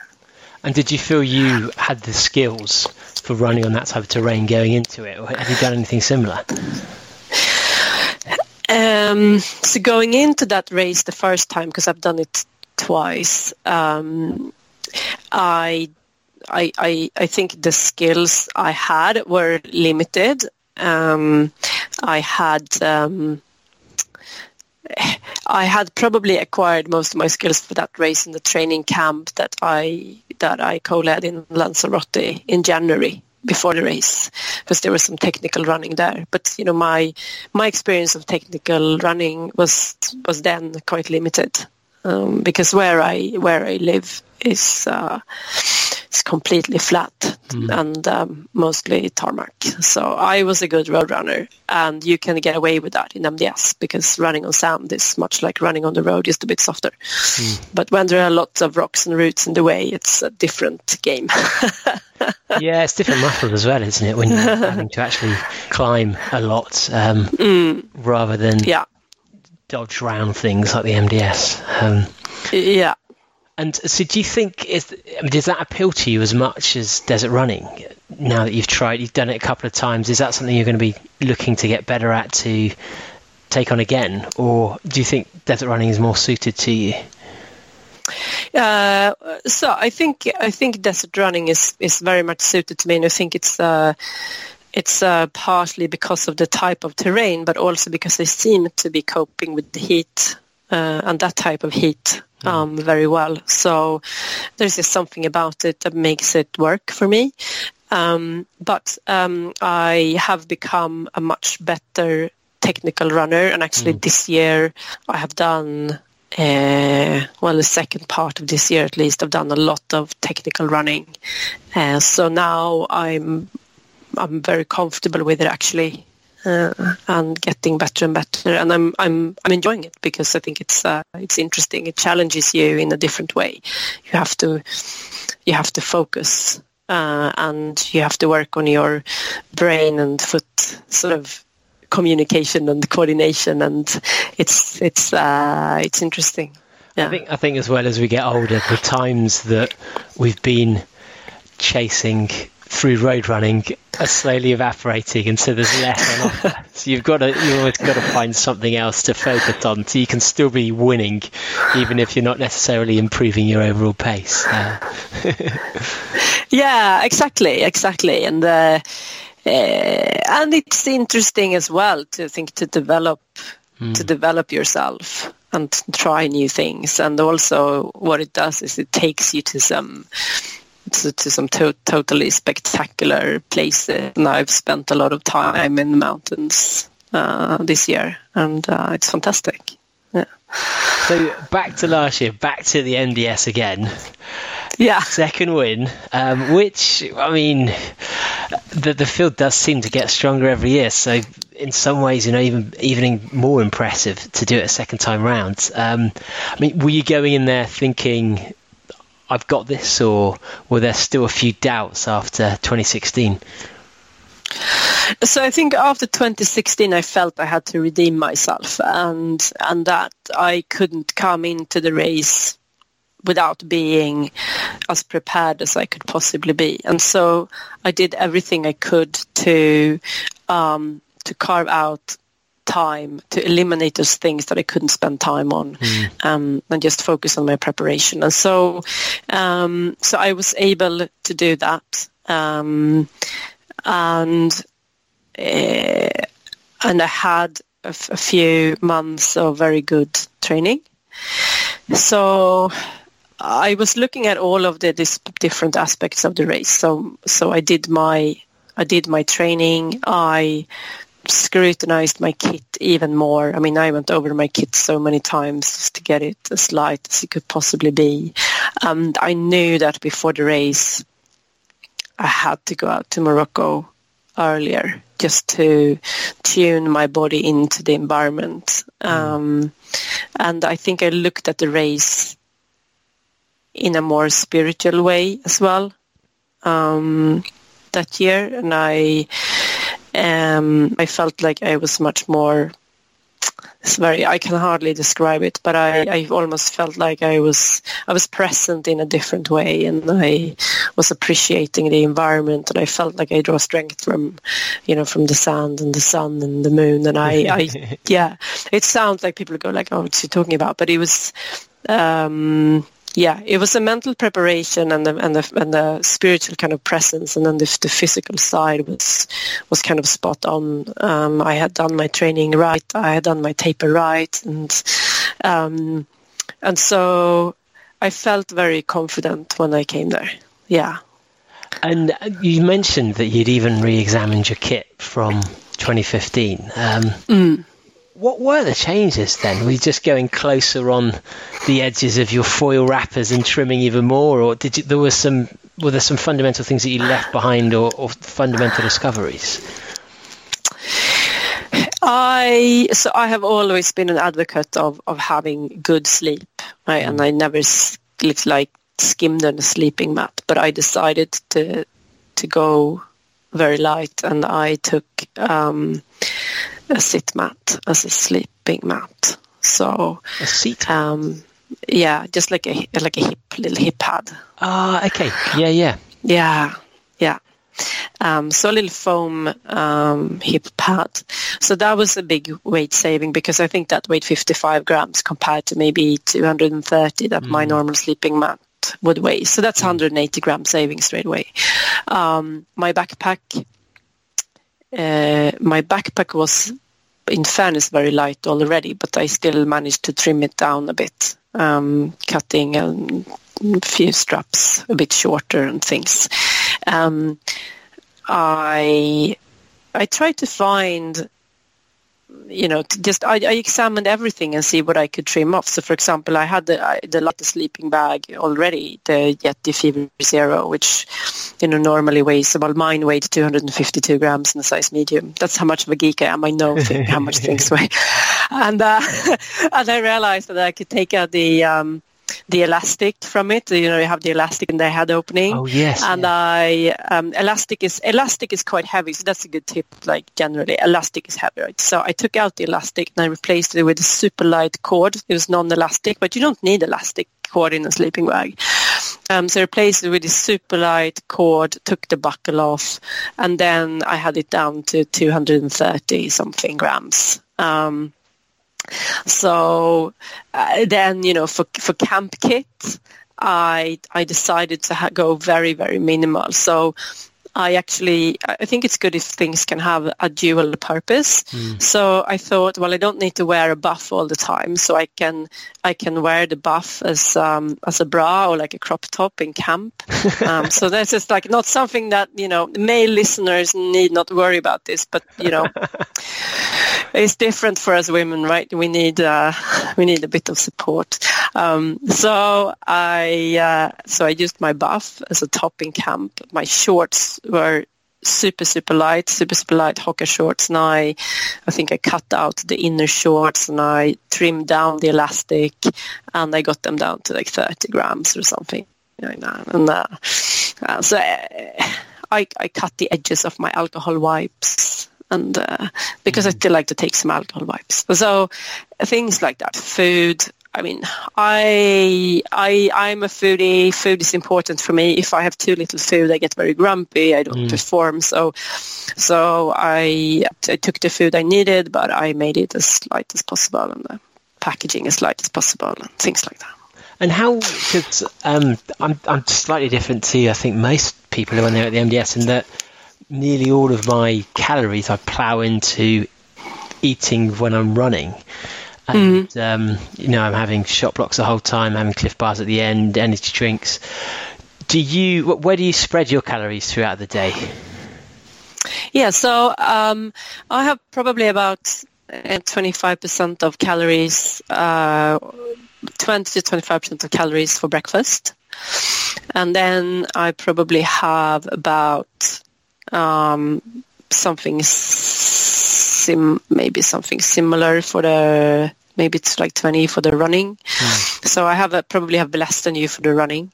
And then when I finish, I have a recovery. So there would be typically some kind of recovery shake and maybe a little snack. And then because I finish generally sort of fairly early, so it's almost like a late lunch when I finish. Then later in the afternoon, I have another little snack. Maybe not massive, maybe 200 calories or something, and then I have dinner. The dinner is probably 25%. So I mean that should all add up to 100. I don't remember exactly, but yeah, I spread it out, I suppose. So it's I have a decent breakfast. I'm certainly not hungry after breakfast. And I think for me it's important to just put the calories in throughout the whole day, because I prefer to not eat very much when I'm running. It's easier for me to not eat so much when I'm running. So. And is it the usual things you'd expect? Are you doing gels or high carbs during the race? Does it tend to be kind of porridges and your bars along those lines and things, or? So generally speaking, I probably have about between 50 and 60% of calories from carbohydrates. And when I run, it's probably like 95% from carbohydrates, except for the long stage. I take more fat for the long stage. Otherwise, I guess it's fairly balanced with breakfast and dinner. And I think I personally think it's good to try and make your food as similar to what you eat at home as possible, or certainly not try something that's completely new. So for example, I like to have coffee with breakfast, so I have to have coffee in the race, but I'm perfectly happy drinking cold coffee, because I do that sometimes anyway, make a cup of coffee, I forget about it, and I go like, oh, here's my coffee, and then it's cold, and I drink it anyway, so that's okay. And maybe I think I had some rye oat cakes, actually. I had a freeze-dried smoothie from Live Food. Yeah, they're really nice. And so I try to focus on not so much the calories, but the nutrient value of the food, because you can have a lot of calories with very poor nutritional value. And by that I mean vitamins and minerals. So I try to focus on high quality food more than the amount of calories. Yeah, and I think especially a lot of people, when they take their meal out there, there can be some horrible ones that are 30% saturated fats, and you'd never, they're just not tasty to have at home, let alone when it's in the sun and it's all sweaty and Yeah. Yeah, it's really important, I think, that whatever you take, you need to feel like, yeah, this tastes good. I want to eat this, because if you don't, I think you just set yourself up for a less enjoyable and maybe difficult experience. Yeah, and I think you've got to enjoy your food out there and look forward to it as well, because there's nothing worse than having day 4 and you're like, oh, this flavour again, and force food in when you really should be, lapping it up. Yeah, no, absolutely, and you might sit there with you're on your 5th day on this horrible porridge that, you don't even like, and then maybe, your tent mate is having, I don't know, some nice curry or, so, yeah. Variety is good. Variety is good for food, yeah. And so, great success there. Were there any times during the race that you felt it slipping, or did you feel in control from the start? I felt it slipping on the long stage. So on the long stage, I think, I had about 22 minutes maybe lead going into the long stage. It's not a lot for, when you're running for 9.5, 10 hours. And I think Natalie McClare she just went for it, and she's good at that distance. So she ran off at this ferocious pace, and I thought, well, is it clever to try and stick with her or not? I wasn't really sure. I like to run my own race, so I thought I'm probably gonna let her go, and hopefully I catch her later, but keep at it, like not relax, And then I got some reports along the way that, I think at one point someone said, she's 16 minutes ahead of you, and I was like, then I just felt like, it was, I was losing it, and I thought I have to have some margin for the marathon. I don't want the marathon to be this race where I have to catch her. So I didn't want that. But so I just kept, moving forward. There's nothing else you can do really. You put one foot in front of the other, and I think the final 20 kilometers or so were pretty runnable, like some kind of gravel road. You don't really see in the dark, but I got that feeling that I was running on some kind of road, and I just kept going and kept going and kept going. And I had one weight saving I had made, which in hindsight was very stupid, was I had to replace the elastic for my head torch with a much lighter elastic, so it was quite thin, and so as a result my head torch kept falling off the elastic. Okay. And it was really annoying. So it was good that I didn't need to use it for more than one stage. But I'm not going to do that mistake again. But anyway, I came to the finish and I thought, well, I wonder how this has gone, kind of thing. And I crossed the finish line, and then Natalie was there, and she was giving interviews, and then someone shouted, "Oh, there's Elisabet," and all the journalists just turned to me, and then Natalie turned her head, and like her facial expression was priceless, like her jaw just dropped, and she was thinking, "Oh no," and then she very quickly collected herself and smiled and congratulated me, and and so I think I had lost like a minute and a half, so I had actually gained back a lot of time. So I was really, really happy about that, and I still had about 20 minutes for the final stage. And do you think she had her spies on the course as well, who were updating her on your presence? Or I don't know, actually, because it's a little bit more difficult to get that when you're running in the lead. So I'm not too sure about that. I don't know, but. That was. I felt a bit more positive, and then the marathon, she was still. I was in the lead for half of it, but then she passed me, and she was quite strong the second half. But then I sort of knew that she wouldn't be able to take 20 minutes in a half marathon. So, yeah. And I think actually as races go, it's far better to win it that way than to not have to not feel like you've had really good competition, because you treasure it so much more, I think. Absolutely. I had to work very, very hard, and every day I had my little ritual.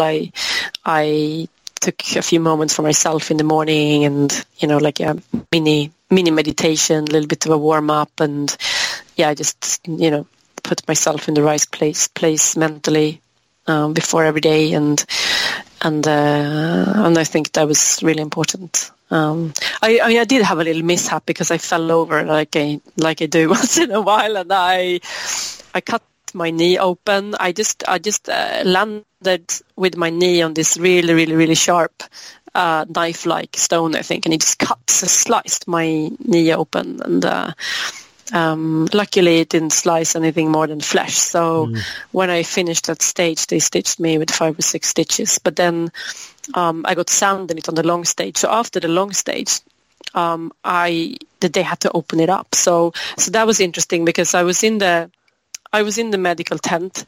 No one was particularly busy because not very many people had finished yet, right? So there was a doctor opening up my wound again.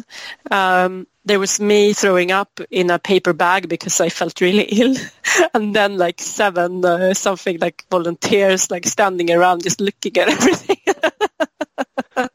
Oh God! Actually, I've always wondered, when you throw up at something like the Marathon des Sables, you've obviously got a limited calorie intake. Is there a little bit of you that thinks, I need this back in me?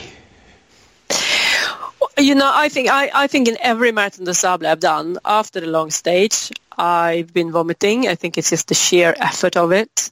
And I think at that point, frankly, yes, some stuff comes up, but I think you have been running for nearly 10 hours hard in the heat. You have consumed so much energy.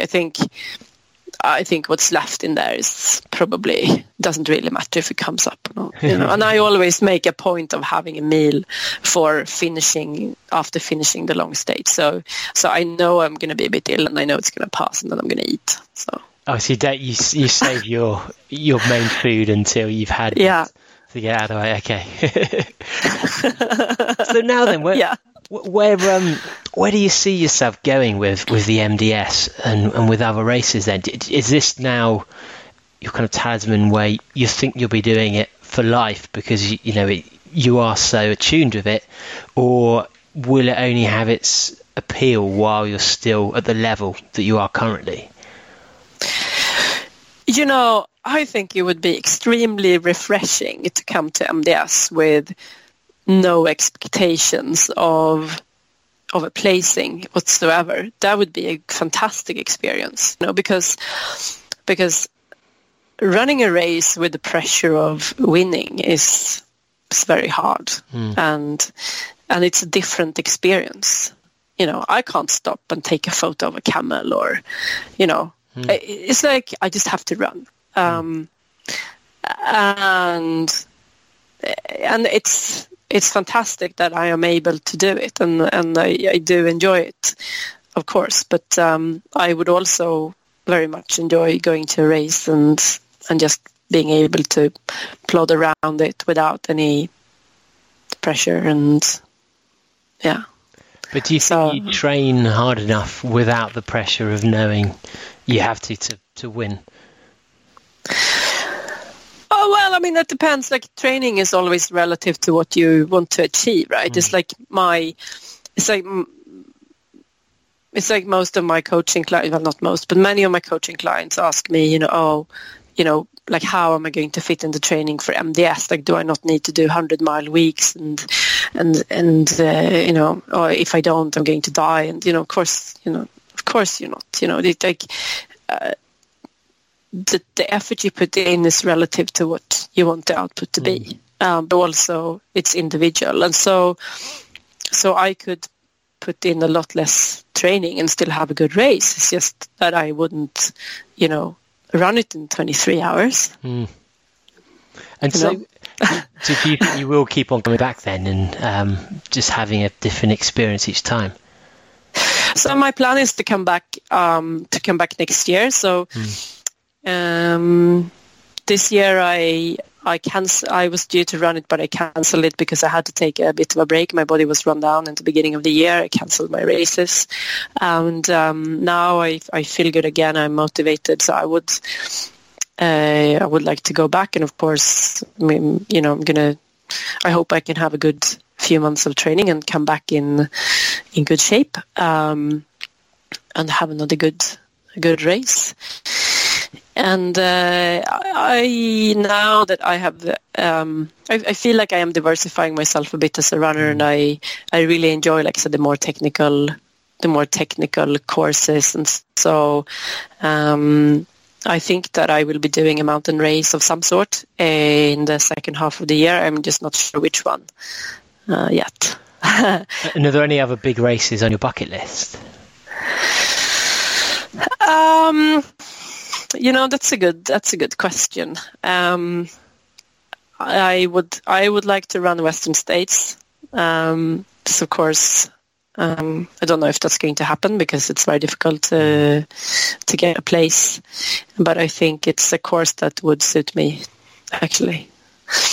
Oh, interesting. And well, because you haven't done as many of the single stage races since, have you? So no. That's returning to your 2013-14 days. Yeah. So I was in Oman recently, and I was going to do the UTMB Oman. Yeah. I had actually recce'd the whole course. I was very comfortable with the technical terrain. It's very, very technical.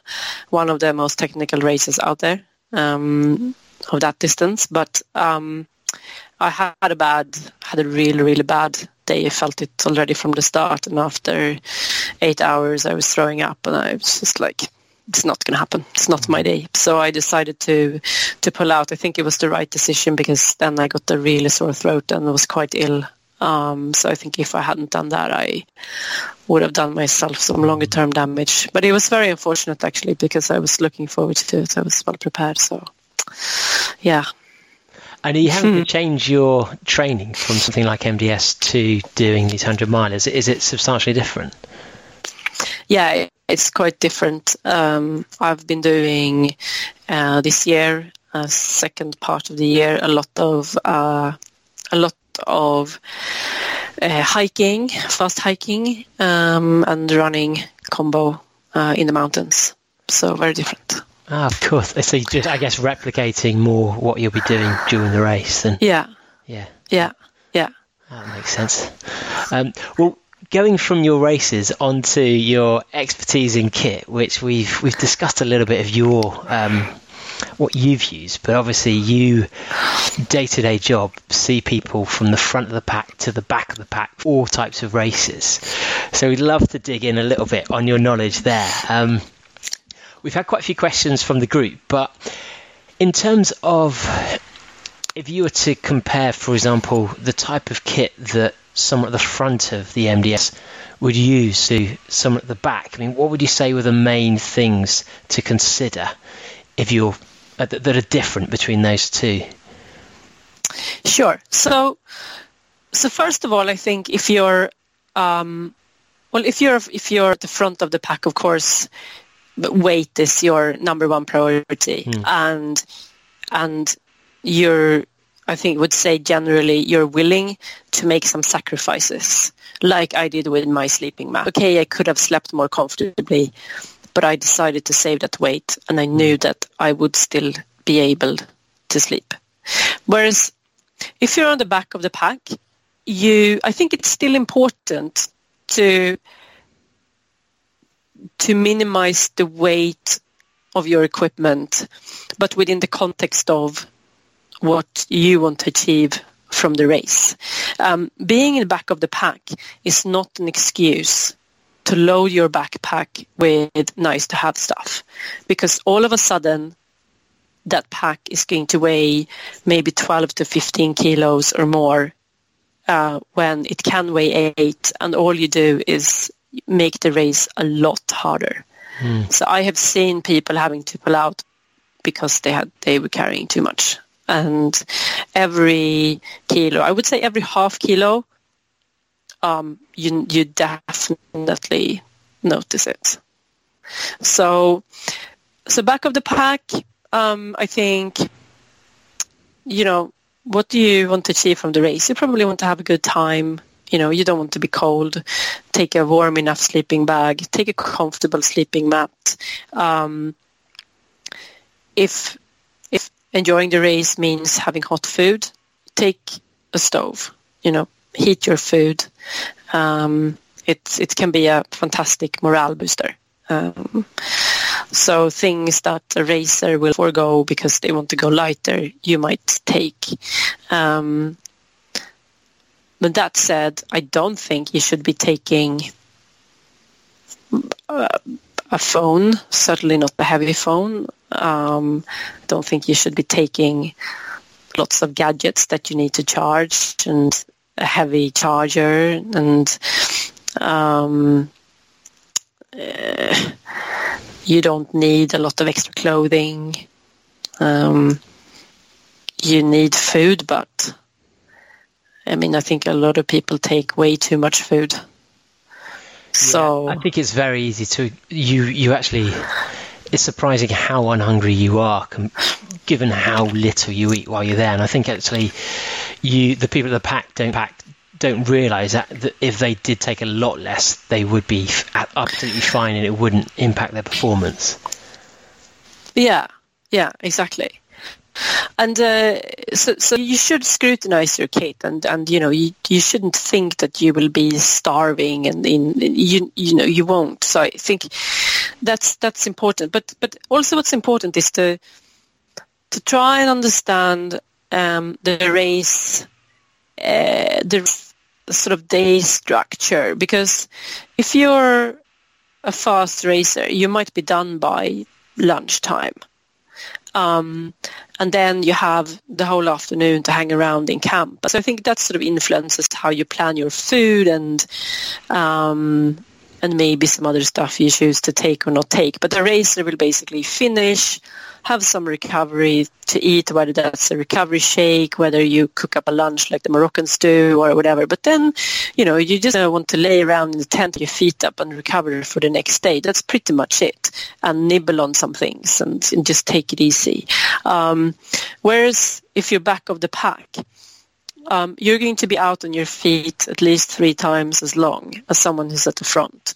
What does that mean? Well, you're going to be out there going at maybe not super high intensity, but still going to be hard because it's really, really hot and you're carrying your gear.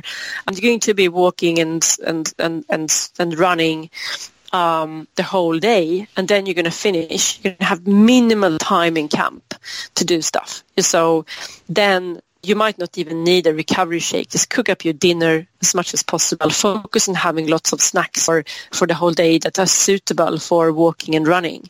And then you have to decide whether you're going to be self-sufficient with your feet or whether you're going to go to dog trotters or whether it's a combination. But whatever you do, as a back of the packer, you have to be really, really slick when you cross the finish line. There's no time to lay around with your feet up. You eat, you go to dog trotters, you get your feet sorted. If you have any other problems, you get them seen to. You prepare your gear for the next day and you go to bed, and that's it. No. I guess you need to take a little bit more kind of complex carbs and potentially even protein during the day, because you do need protein to recover, and you're not going to get it all at night. Yes, you need some. I definitely think that's right. I certainly, if I was walking the MDS and if I was on my feet for 8 hours a day or more, 10, I wouldn't be getting my fuel from sugar. That's for sure. It would be more savory, more mix of carbs, fats, proteins, things that I knew that I could eat even if I felt a little bit ill. And so that's a very good point. Yeah. And I always get asked about trainers and feet and all things like that, and I really am not I don't have much expertise in that area, just because I wear the lightest thing that I can get for free, basically, and it always seems to be fine. But what would you say? I know the MDS, there's always a huge amount of debate, even amongst the supposed experts. I mean, are there certain brands that you'd push away from, and are there certain styles of shoes that you'd recommend for the kind of front, middle and back of the pack? I think that you can run in a lot of different shoes. There's no right or wrong answer. But what I would say is that someone who's running at the front could run in anything. A light road shoe, racing weight shoe is absolutely fine for someone at the front. That type of shoe may not work for someone who is mid-pack or back of the pack, for the reason that the sole of the shoe is not going to last. So what's important to understand about the MDS is that, yes, it's in a desert, but a desert is not just sand. Some deserts are. So you can be in a desert race and you might not even see any wear or tear on your shoes after the race. But if you're in the Sahara, you have a lot of sharp rocks, some vegetation, and they're going to rip the soles. So if you run very light on your feet, like the front runners do, it's not an issue, and you spend less time on your feet. But if you're back of the pack, what happens? You're probably heavier. Your backpack is heavier.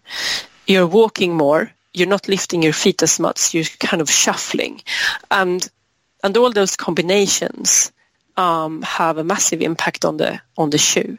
So you need to look for a shoe with a fairly robust sole. Some toe protection is good because you're going to kick some rocks.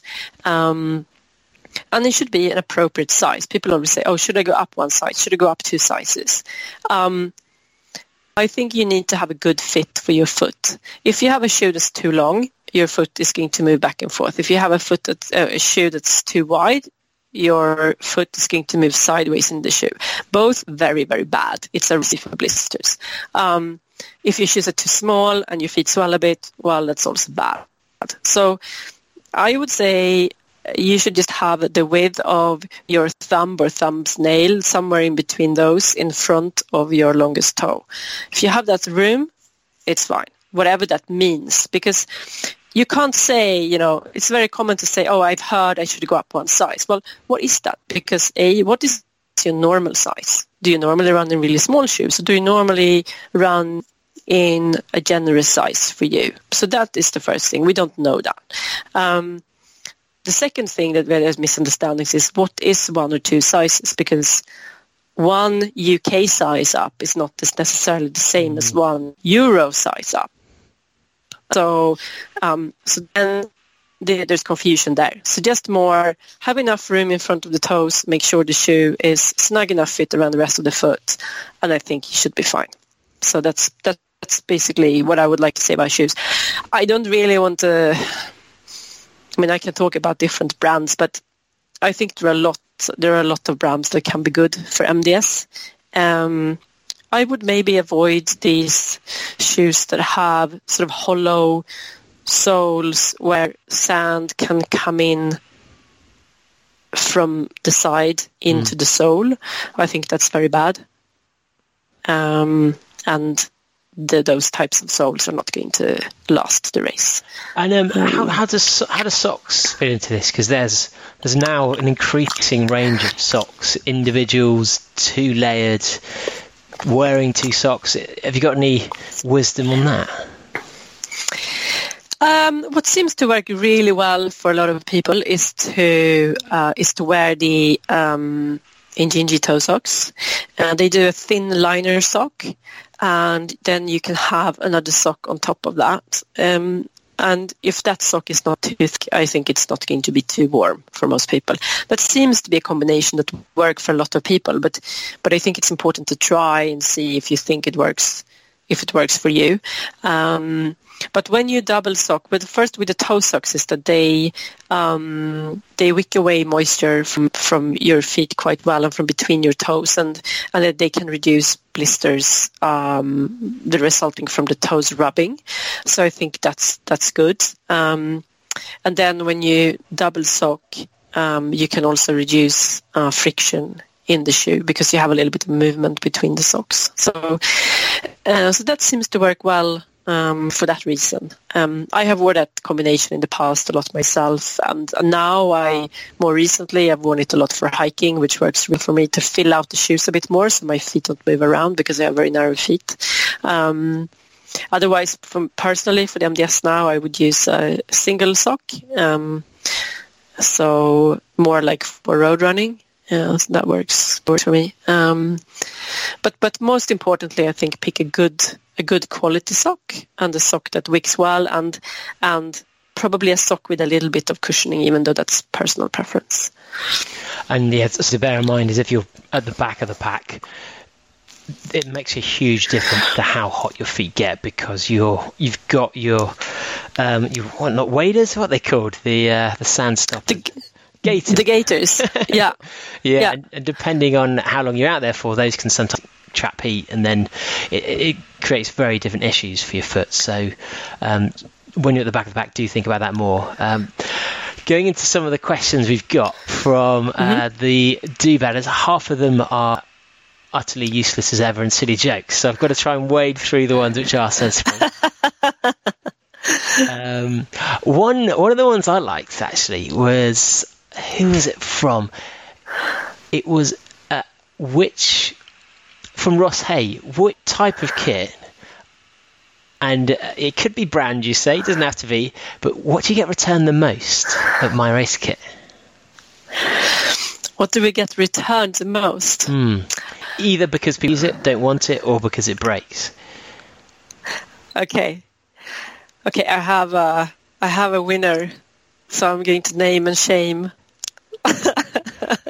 It's the WAA backpack. That's terrible. Sorry, guys. I still haven't. I still don't know who those guys are. All I know is they give you a free backpack at the MDS that no one ever uses, other than people who deeply regret it.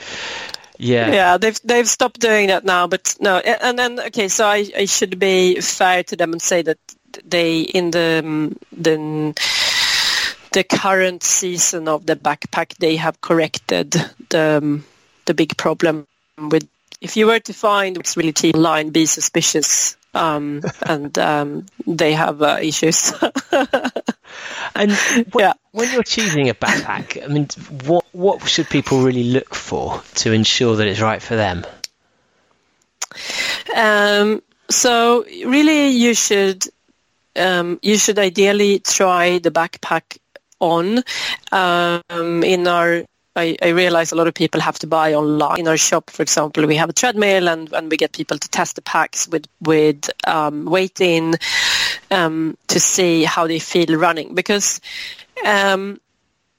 everybody runs differently. And so, for example, if you bounce a lot up and down when you run, if you have a high vertical oscillation, as it's called, the pack might be bouncing a bit more up and down. Some people have a twist sideways when they run, then that could cause the pack to bounce sideways. We all have different builds. Some people have narrow shoulders or skinny. Some people have broader shoulders and are broader generally. We have different heights. And so all of those things influence how the backpack fits. And then, of course, for women, we have other issues, right? So I have seen a lot of people try on backpacks now, and I can look at someone and go, well, that pack might suit you, but this pack definitely won't. Mostly I'm right. And of course, when you buy a pack, you may not know that, but if you can get yourself to a shop and get some advice, or or email before you buy to get some advice, then that can help. And then if you have to buy online, narrow it down to a couple of models, buy both, try them at home, and send back the one you don't want. I think it's really, really important that a backpack is comfortable. You shouldn't go on what color it is or someone else recommend it. I see this all the time in the forums, and it really annoys me. People go like, what's the best backpack? And then everybody shouts out, it's this one, it's this one, it's this one. You can't say that. You have to ask, well, how tall are you? What do you weigh? What are you going to have in it? What are you going to use it for? There's so many things. And so it's not very, very simple. But there are many good backpacks now, and some are better than others. Some fit on more people than other packs. And I was thinking, if you are the same, you run the same, you look the same as someone else. I mean, I've got probably 4 different backpacks that I'd use depending on what the race was or what the need was, and they all have very different purposes in how I use them, and so it can be incredibly complex. So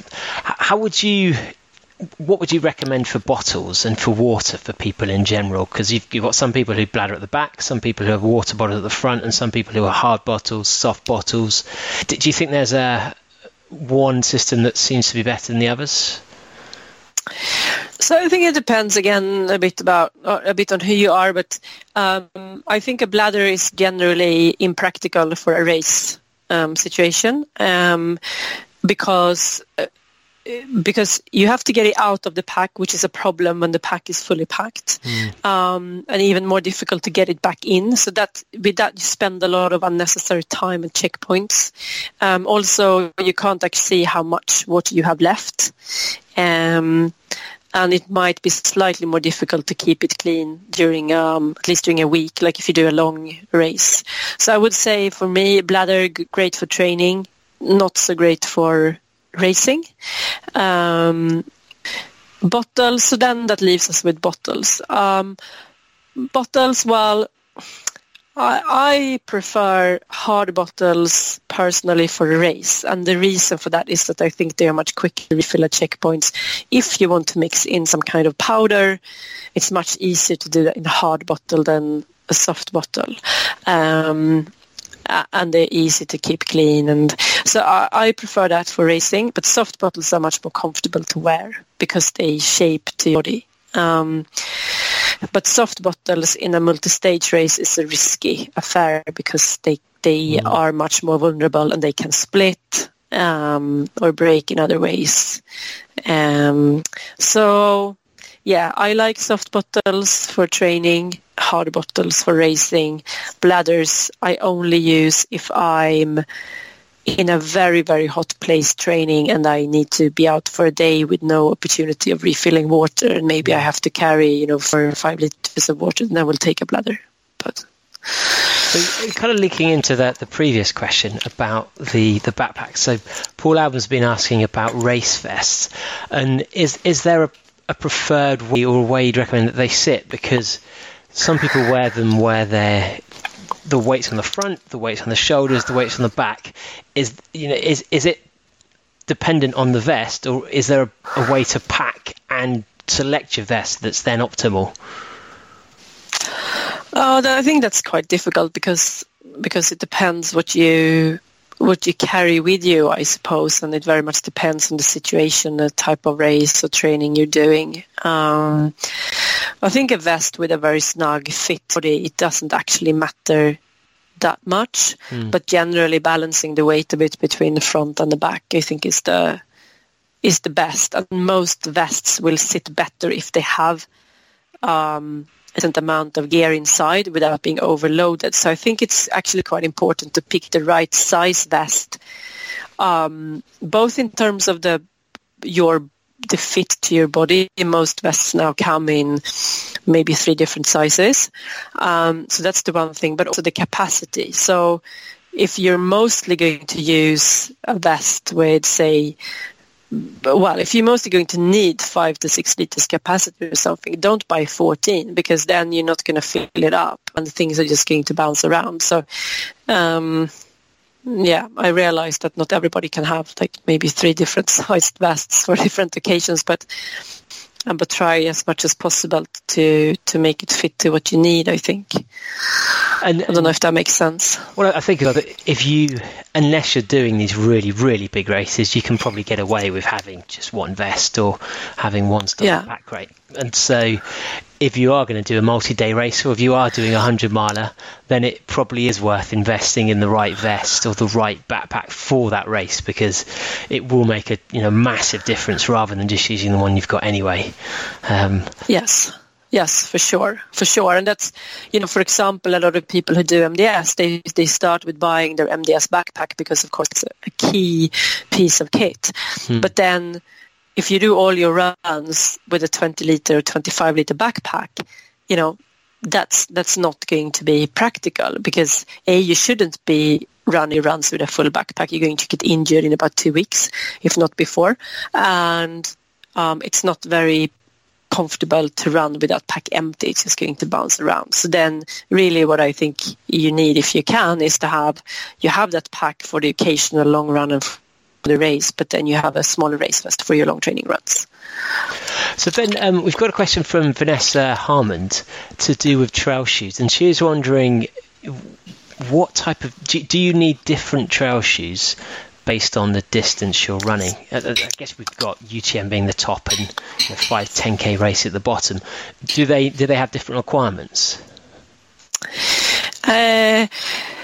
Yes, I think they do. So first, so for distance, well, you don't necessarily need a different shoe for different distance, but for a shorter distance you can get away with a lot less cushioning. And you can also get away with a smaller size shoe. So for example, if you're doing a cross-country race, you need to have a shoe that's a really good, snug fit. And you also need incredibly good grip.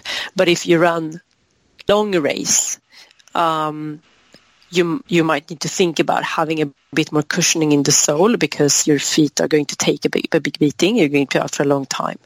And you probably need a bit more room, particular toe box. Again, because you're going to be out for a very long time.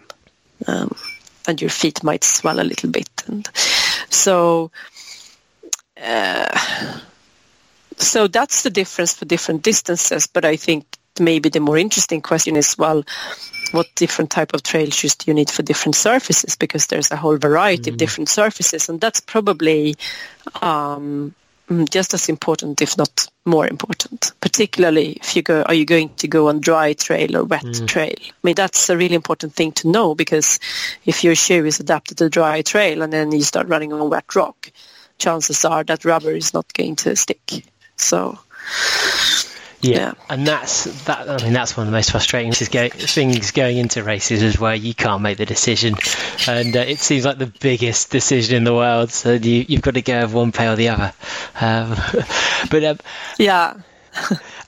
It's a compromise. It's always a compromise. Yeah, and I think especially if you're then looking into the shoe, and there are so many variations now, even within one brand, that it can be tricky to make the right decision.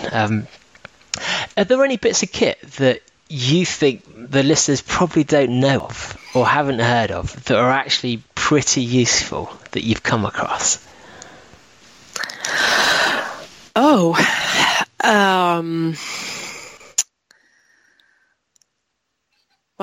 that's a question I haven't really thought about. Yeah. Or any things that when people come into the shop they think, oh wow, I hadn't thought of this, or actually this was really useful, or things that people overlook. Some people get really excited about the titanium spoons. I've got one in my drawer. They're brilliant.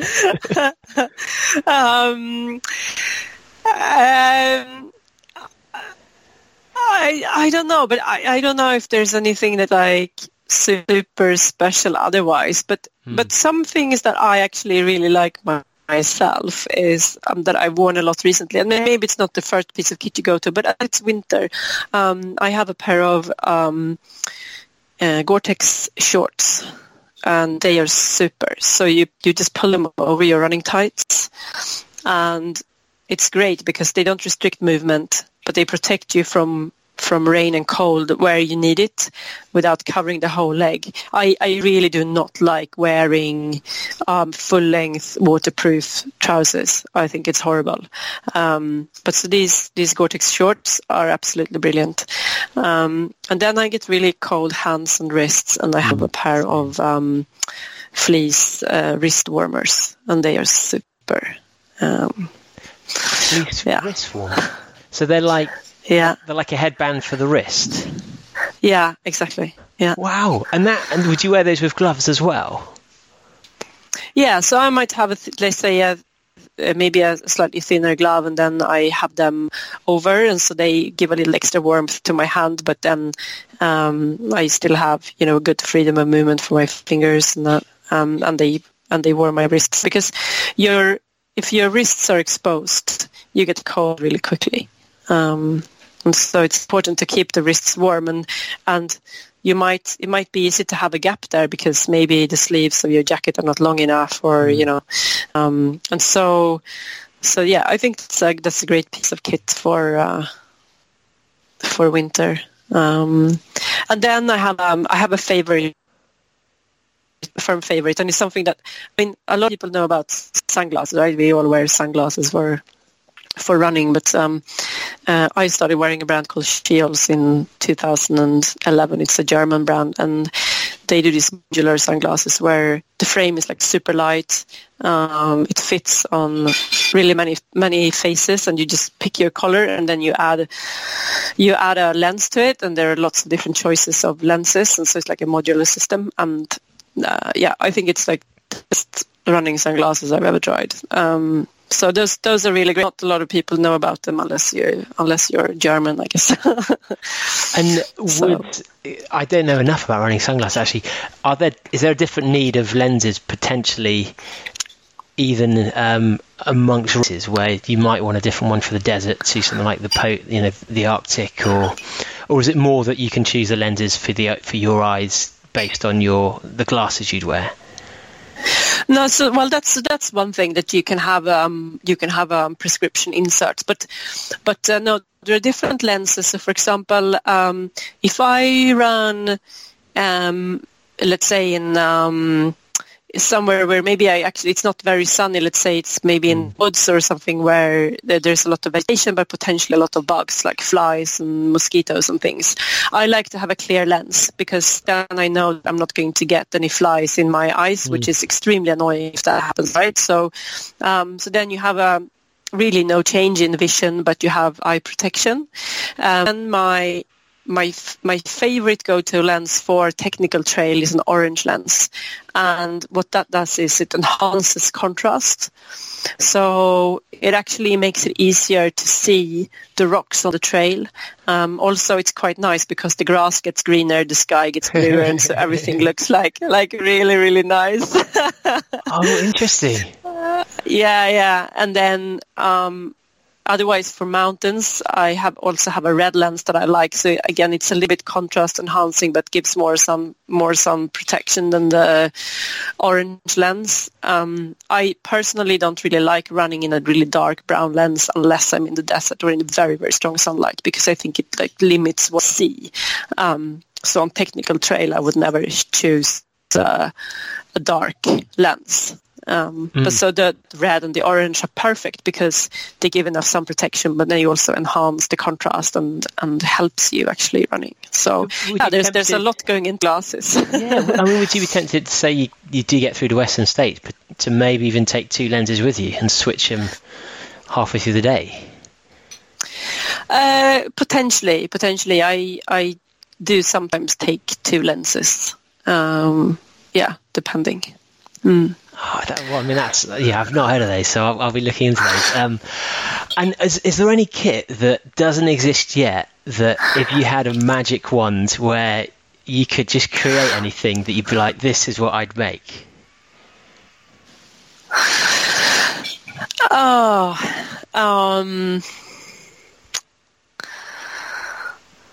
Well, I don't know. I think I don't know if my imagination is sort of good enough to come up with stuff like that, actually. But I mean, one thing I find incredibly annoying is like battery life in the watches, and so yeah, I mean, that's something I would like to see improve, because you just sometimes you just have to carry too much stuff. Like it's unnecessary. Or, you know, I love my Bluetooth headphones. Like, they're absolutely brilliant, and then they last like 5 hours. I mean,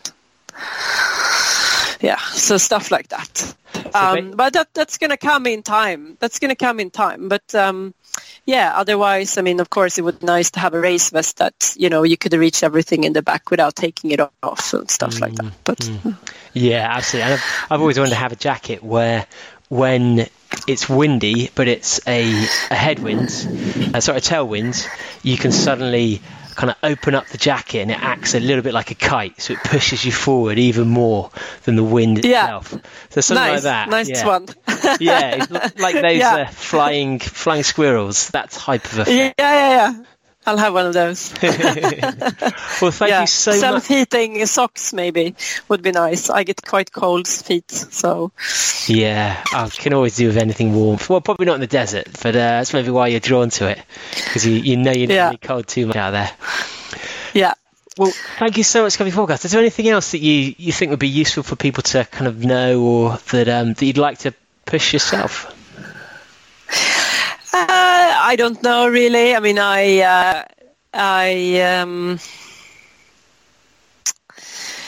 I mean, in terms of kit, I think we try to keep most things we like at my race kit, and we always appreciate feedback. So, you know, if you shop from us something that you don't want, or is something you think we should stock, then I would be happy to know, or the team would be happy to know.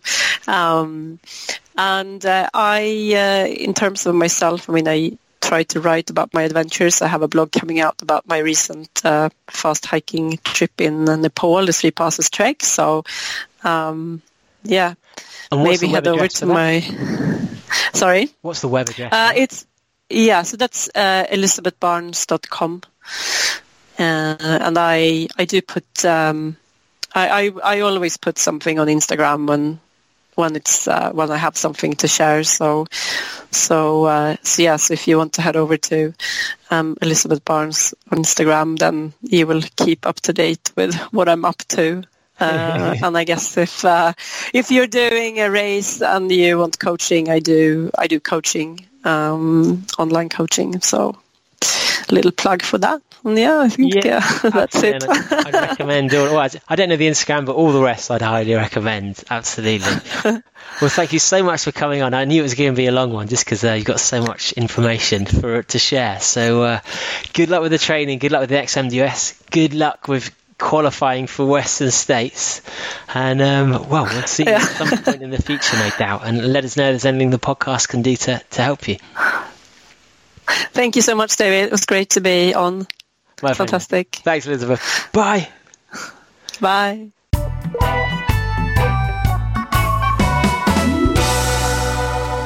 Oh, that was interesting. Having spoken to Danny before I did my MDS and tried to get all his tips. Yeah. And you think, wow, you just can't lose any more weight going into this. And I bet she still hasn't told us all the secrets. I bet she's got a few more. I bet she's probably going to make a few more refinements as well before she's happy, if you are ever truly happy. The thing is, it's really funny because I think something like the MDS is, for a lot of people, it sounds a bit weird, but it's the first time that they do a race like that is multi-day in an environment that is technically hostile. Yeah. And so thinking about kit in a way that they've never thought about kit, and having to... And probably not ever getting a chance to test it beforehand in that environment as well. And so you rely heavily on other people's suggestions, which makes you suggestible, especially if you're inexperienced at doing that. So to have that kind of resource, because I remember when I did it, I phoned up Likey's, and because they're one of the few people that sold the right kit. And I just had a conversation for an hour with the guys there, and they just said, "Oh, you need this, you need that," and stuff like that.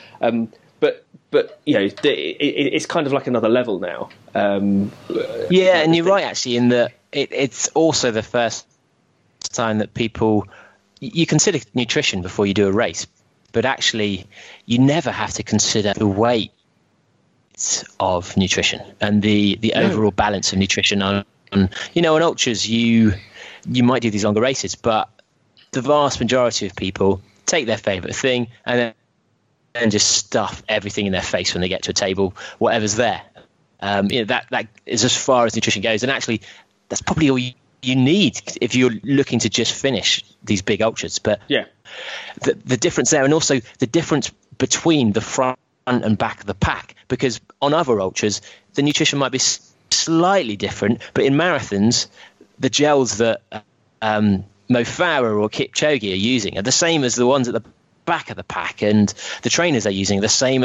Everything's the same really, it's just the time and how many you take, whereas this is where everything is completely different if you're hiking or if you're going to be out the long day for 2 days. And absolutely.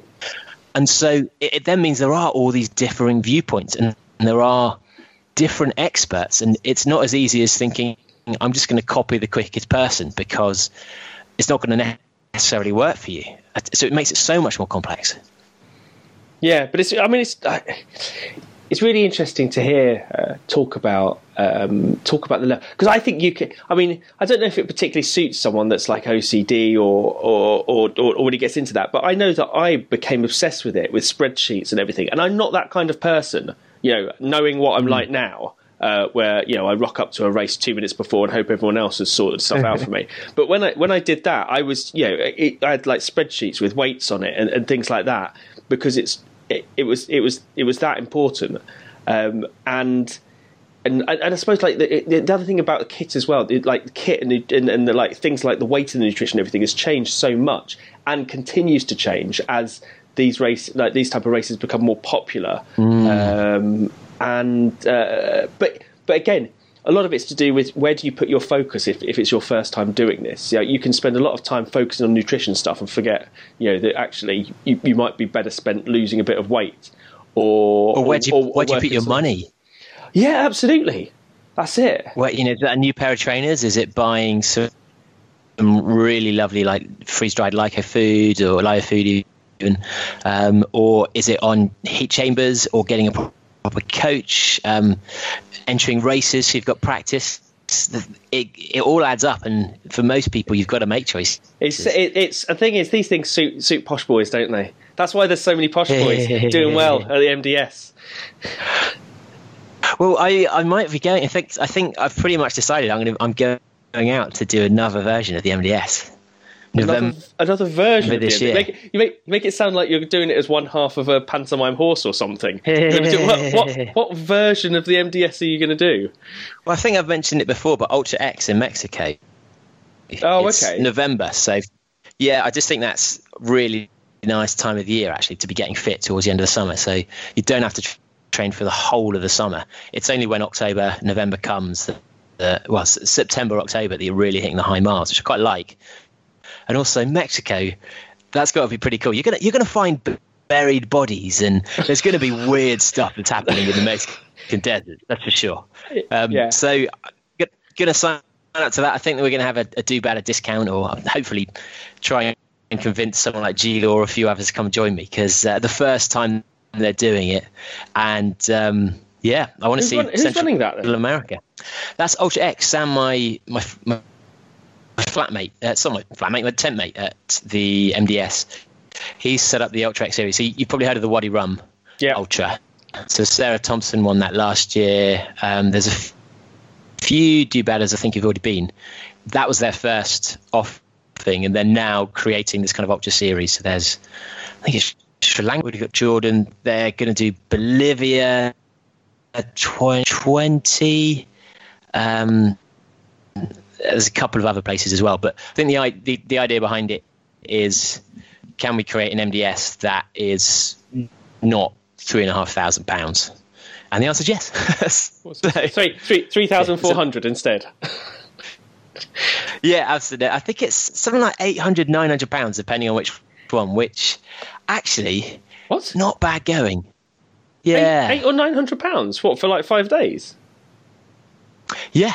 So you've still got to sort good. out flights and kit, but and that's the thing, you do forget MDS includes the chartered flight, which is good because it's nice to all travel together. But then at the same point, it does restrict your times to those specific days. And I think the beauty of having them in countries like Jordan and Sri Lanka, Mexico these are all some of the most beautiful places on earth, most interesting places on earth. Yeah. Absolutely. And so actually you can use it as a holiday as well. Yeah, absolutely. And for someone like myself as well, hopefully it means I can try and get airline to pay for an article, so I don't even have to pay for flights, which would be very, very, very good for me right now. But yeah, I'm going to sign up when I can't remember where I've got to, what I've got to do, but I'll set up a Facebook group and invite people to it and get a discount code and things. But yeah, I think I'm going to have to listen to this episode a few more times just to remind myself of all the things I've forgotten about running through deserts and over mountains and things. That sounds amazing. Fingers crossed. Yeah. Well, it's been quite a long episode, but hopefully one which is really, really useful. We've actually got quite a few technical episodes in a row. Damien Hall's coming up, Nicky Spink's coming up, Courtney, what's Courtney's? Duwalter. We never know how to pronounce it. So they're all quite technical, aren't they? So strap in, basically. Buy yourself a nice notepad for the next few weeks. I think it's quite good, actually, around marathon training for people to be getting all these little tips. I like the way you're doing this wrong. You're making it sound as though it's completely by accident that this has happened. What we need to do is make sure knowing that you're going to be doing spring marathons, we thought it was really important to ensure the next few were very technical. We're going to sandwich it in between some stupid talk, but actually they're very, very technical in order to help you with your spring marathons and things that you're planning in 2019. That's what we should have said. Yeah, well, I mean, linking to that, I went to an evening. I'll talk a little bit more detail when we're on an episode that needs a bit more content, because this one is going way over. But I went to the English marathon coach put on a training session. It was meant to be for elite races that Ross and I signed up for, pretending we're a bit quicker than we are. Well, yeah. Ross is quick enough, but certainly aren't. But we didn't realise we'd been bumped into the coaching session, which is for any England athletics coach could attend. So we were sat there, and some of it was pretty basic, which I guess if you're a relatively new coach in a small running club, you might not know the level of elite training programs and nutrition and all things that we take for granted. But he did go into some really interesting, the 10% rule for increasing your mileage. He actually explained the stats behind it and how it breaks down. It's quite different to what you think, actually. Oh, really? Yeah. I'll go into. Have I got time? So I'll quickly go into it, but we're going to hopefully get Nick on to go into huge detail for quite a few concepts he talks about. But instead of, my understanding has always been you shouldn't increase your mileage by more than 10% more than last week. Yeah. Which is a little bit crazy if you're an ultra runner, because if you want to do a 100-mile race, 10% rule means you've got to start so far in advance. But actually, what he was saying is it's to do with the risk of injury and getting over a percentage chance of injury that is unacceptable.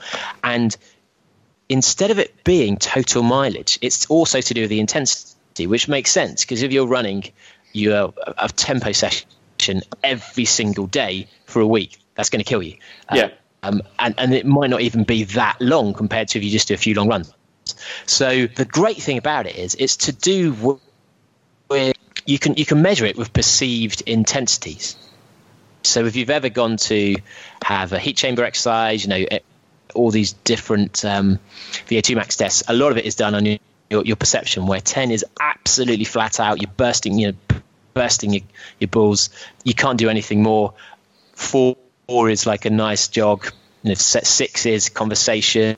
And so if you rate your mileage, the distance in miles, times that by the perceived effort of your run. So long run might be a 6, tempo might be a 9. And then you add up that score. If you then average that over the last 6 weeks, that is the score that is your 10% should be based on.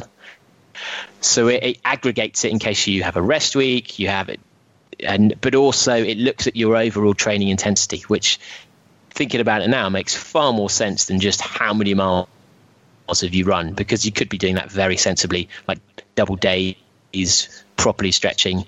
And so I think for people like us, or for do-badders, it's quite good news, because it means you can actually up your overall mileage quicker than you previously thought, but you've just got to make sure that you reduce the intensity of your training as you ramp up, because if you're suddenly upping your mileage and then doing marathon paced progression runs on your long run, you're asking for injury, basically. Does that make sense? You lost me at 10%. Jesus Christ! That was I think I generally get that. Yeah. No, I do get it. That's useful. Yeah, let's talk about that again on the next one, and let's use some examples, because I think that's really interesting, because there's so many rules like that in running that you just assume just because they're spouted so often. But that makes a lot of sense, and that is because. You're right. When you're doing those sort of things, you think, well, if that really applied, then you'd be getting injured. Anyone that does any like ultra would be getting injured, because on a 50 mile or a 100 mile, you're not getting anywhere close to that kind of mileage on a single run, and so how would that work? But actually, that makes a lot of sense. Bringing the intensity into it as well. So let's focus on that. If there's some more like myths like that are busted as well, that's quite interesting. Yeah, and he's really leading the edge of cutting. He's leading the way in cutting edge research. So hopefully we'll get Nick on in a few weeks' time. So do better. If you do have any questions about marathon training in particular, then do send emails to us, letters at badboyrunning.com, or get in the Facebook group, post them there, message us directly if you want, just on Facebook. We do respond to messages we get. And also, if you've got any views on what Elisabet has said and her conversation about kit, Elisabet, because of her job, is always happy to answer, because she can actually recommend from the range and you can buy through her. So whatever she says, it's good for her business, essentially. But if you enjoyed this episode, who would you recommend? Tom Evans talking about coming third in his first ever Marathon des Sables. Incredible. Any episode you'd recommend, Jody? I think any of the if you're thinking about doing MDS, going back through the MDS episodes, both the previews and the ones following when you completed it as well, I think it'd be really useful. I think we've got quite a bank of MDS related episodes that'd be really useful to anyone doing the MDS for the first time. Yeah, I mean, it's hour after hour, but you're going to have time to listen. If you're training for it, you're gonna smash through those pretty quickly. And if you'd like us to interview anyone in the future, get in the Facebook group and tag us. That's probably the important thing, because sometimes people do suggest guests and we just don't notice them because there's quite a lot of content going in there. Tag myself, or probably myself, actually. I'm the person who books them more than JD, but you could tag us both and say this person and why, and we'll then go about get them on the podcast for you. So another pleasure, JD. All right then, man. See you later. Bye. Cheers, buddy. Bye. Baby, come back. Bye.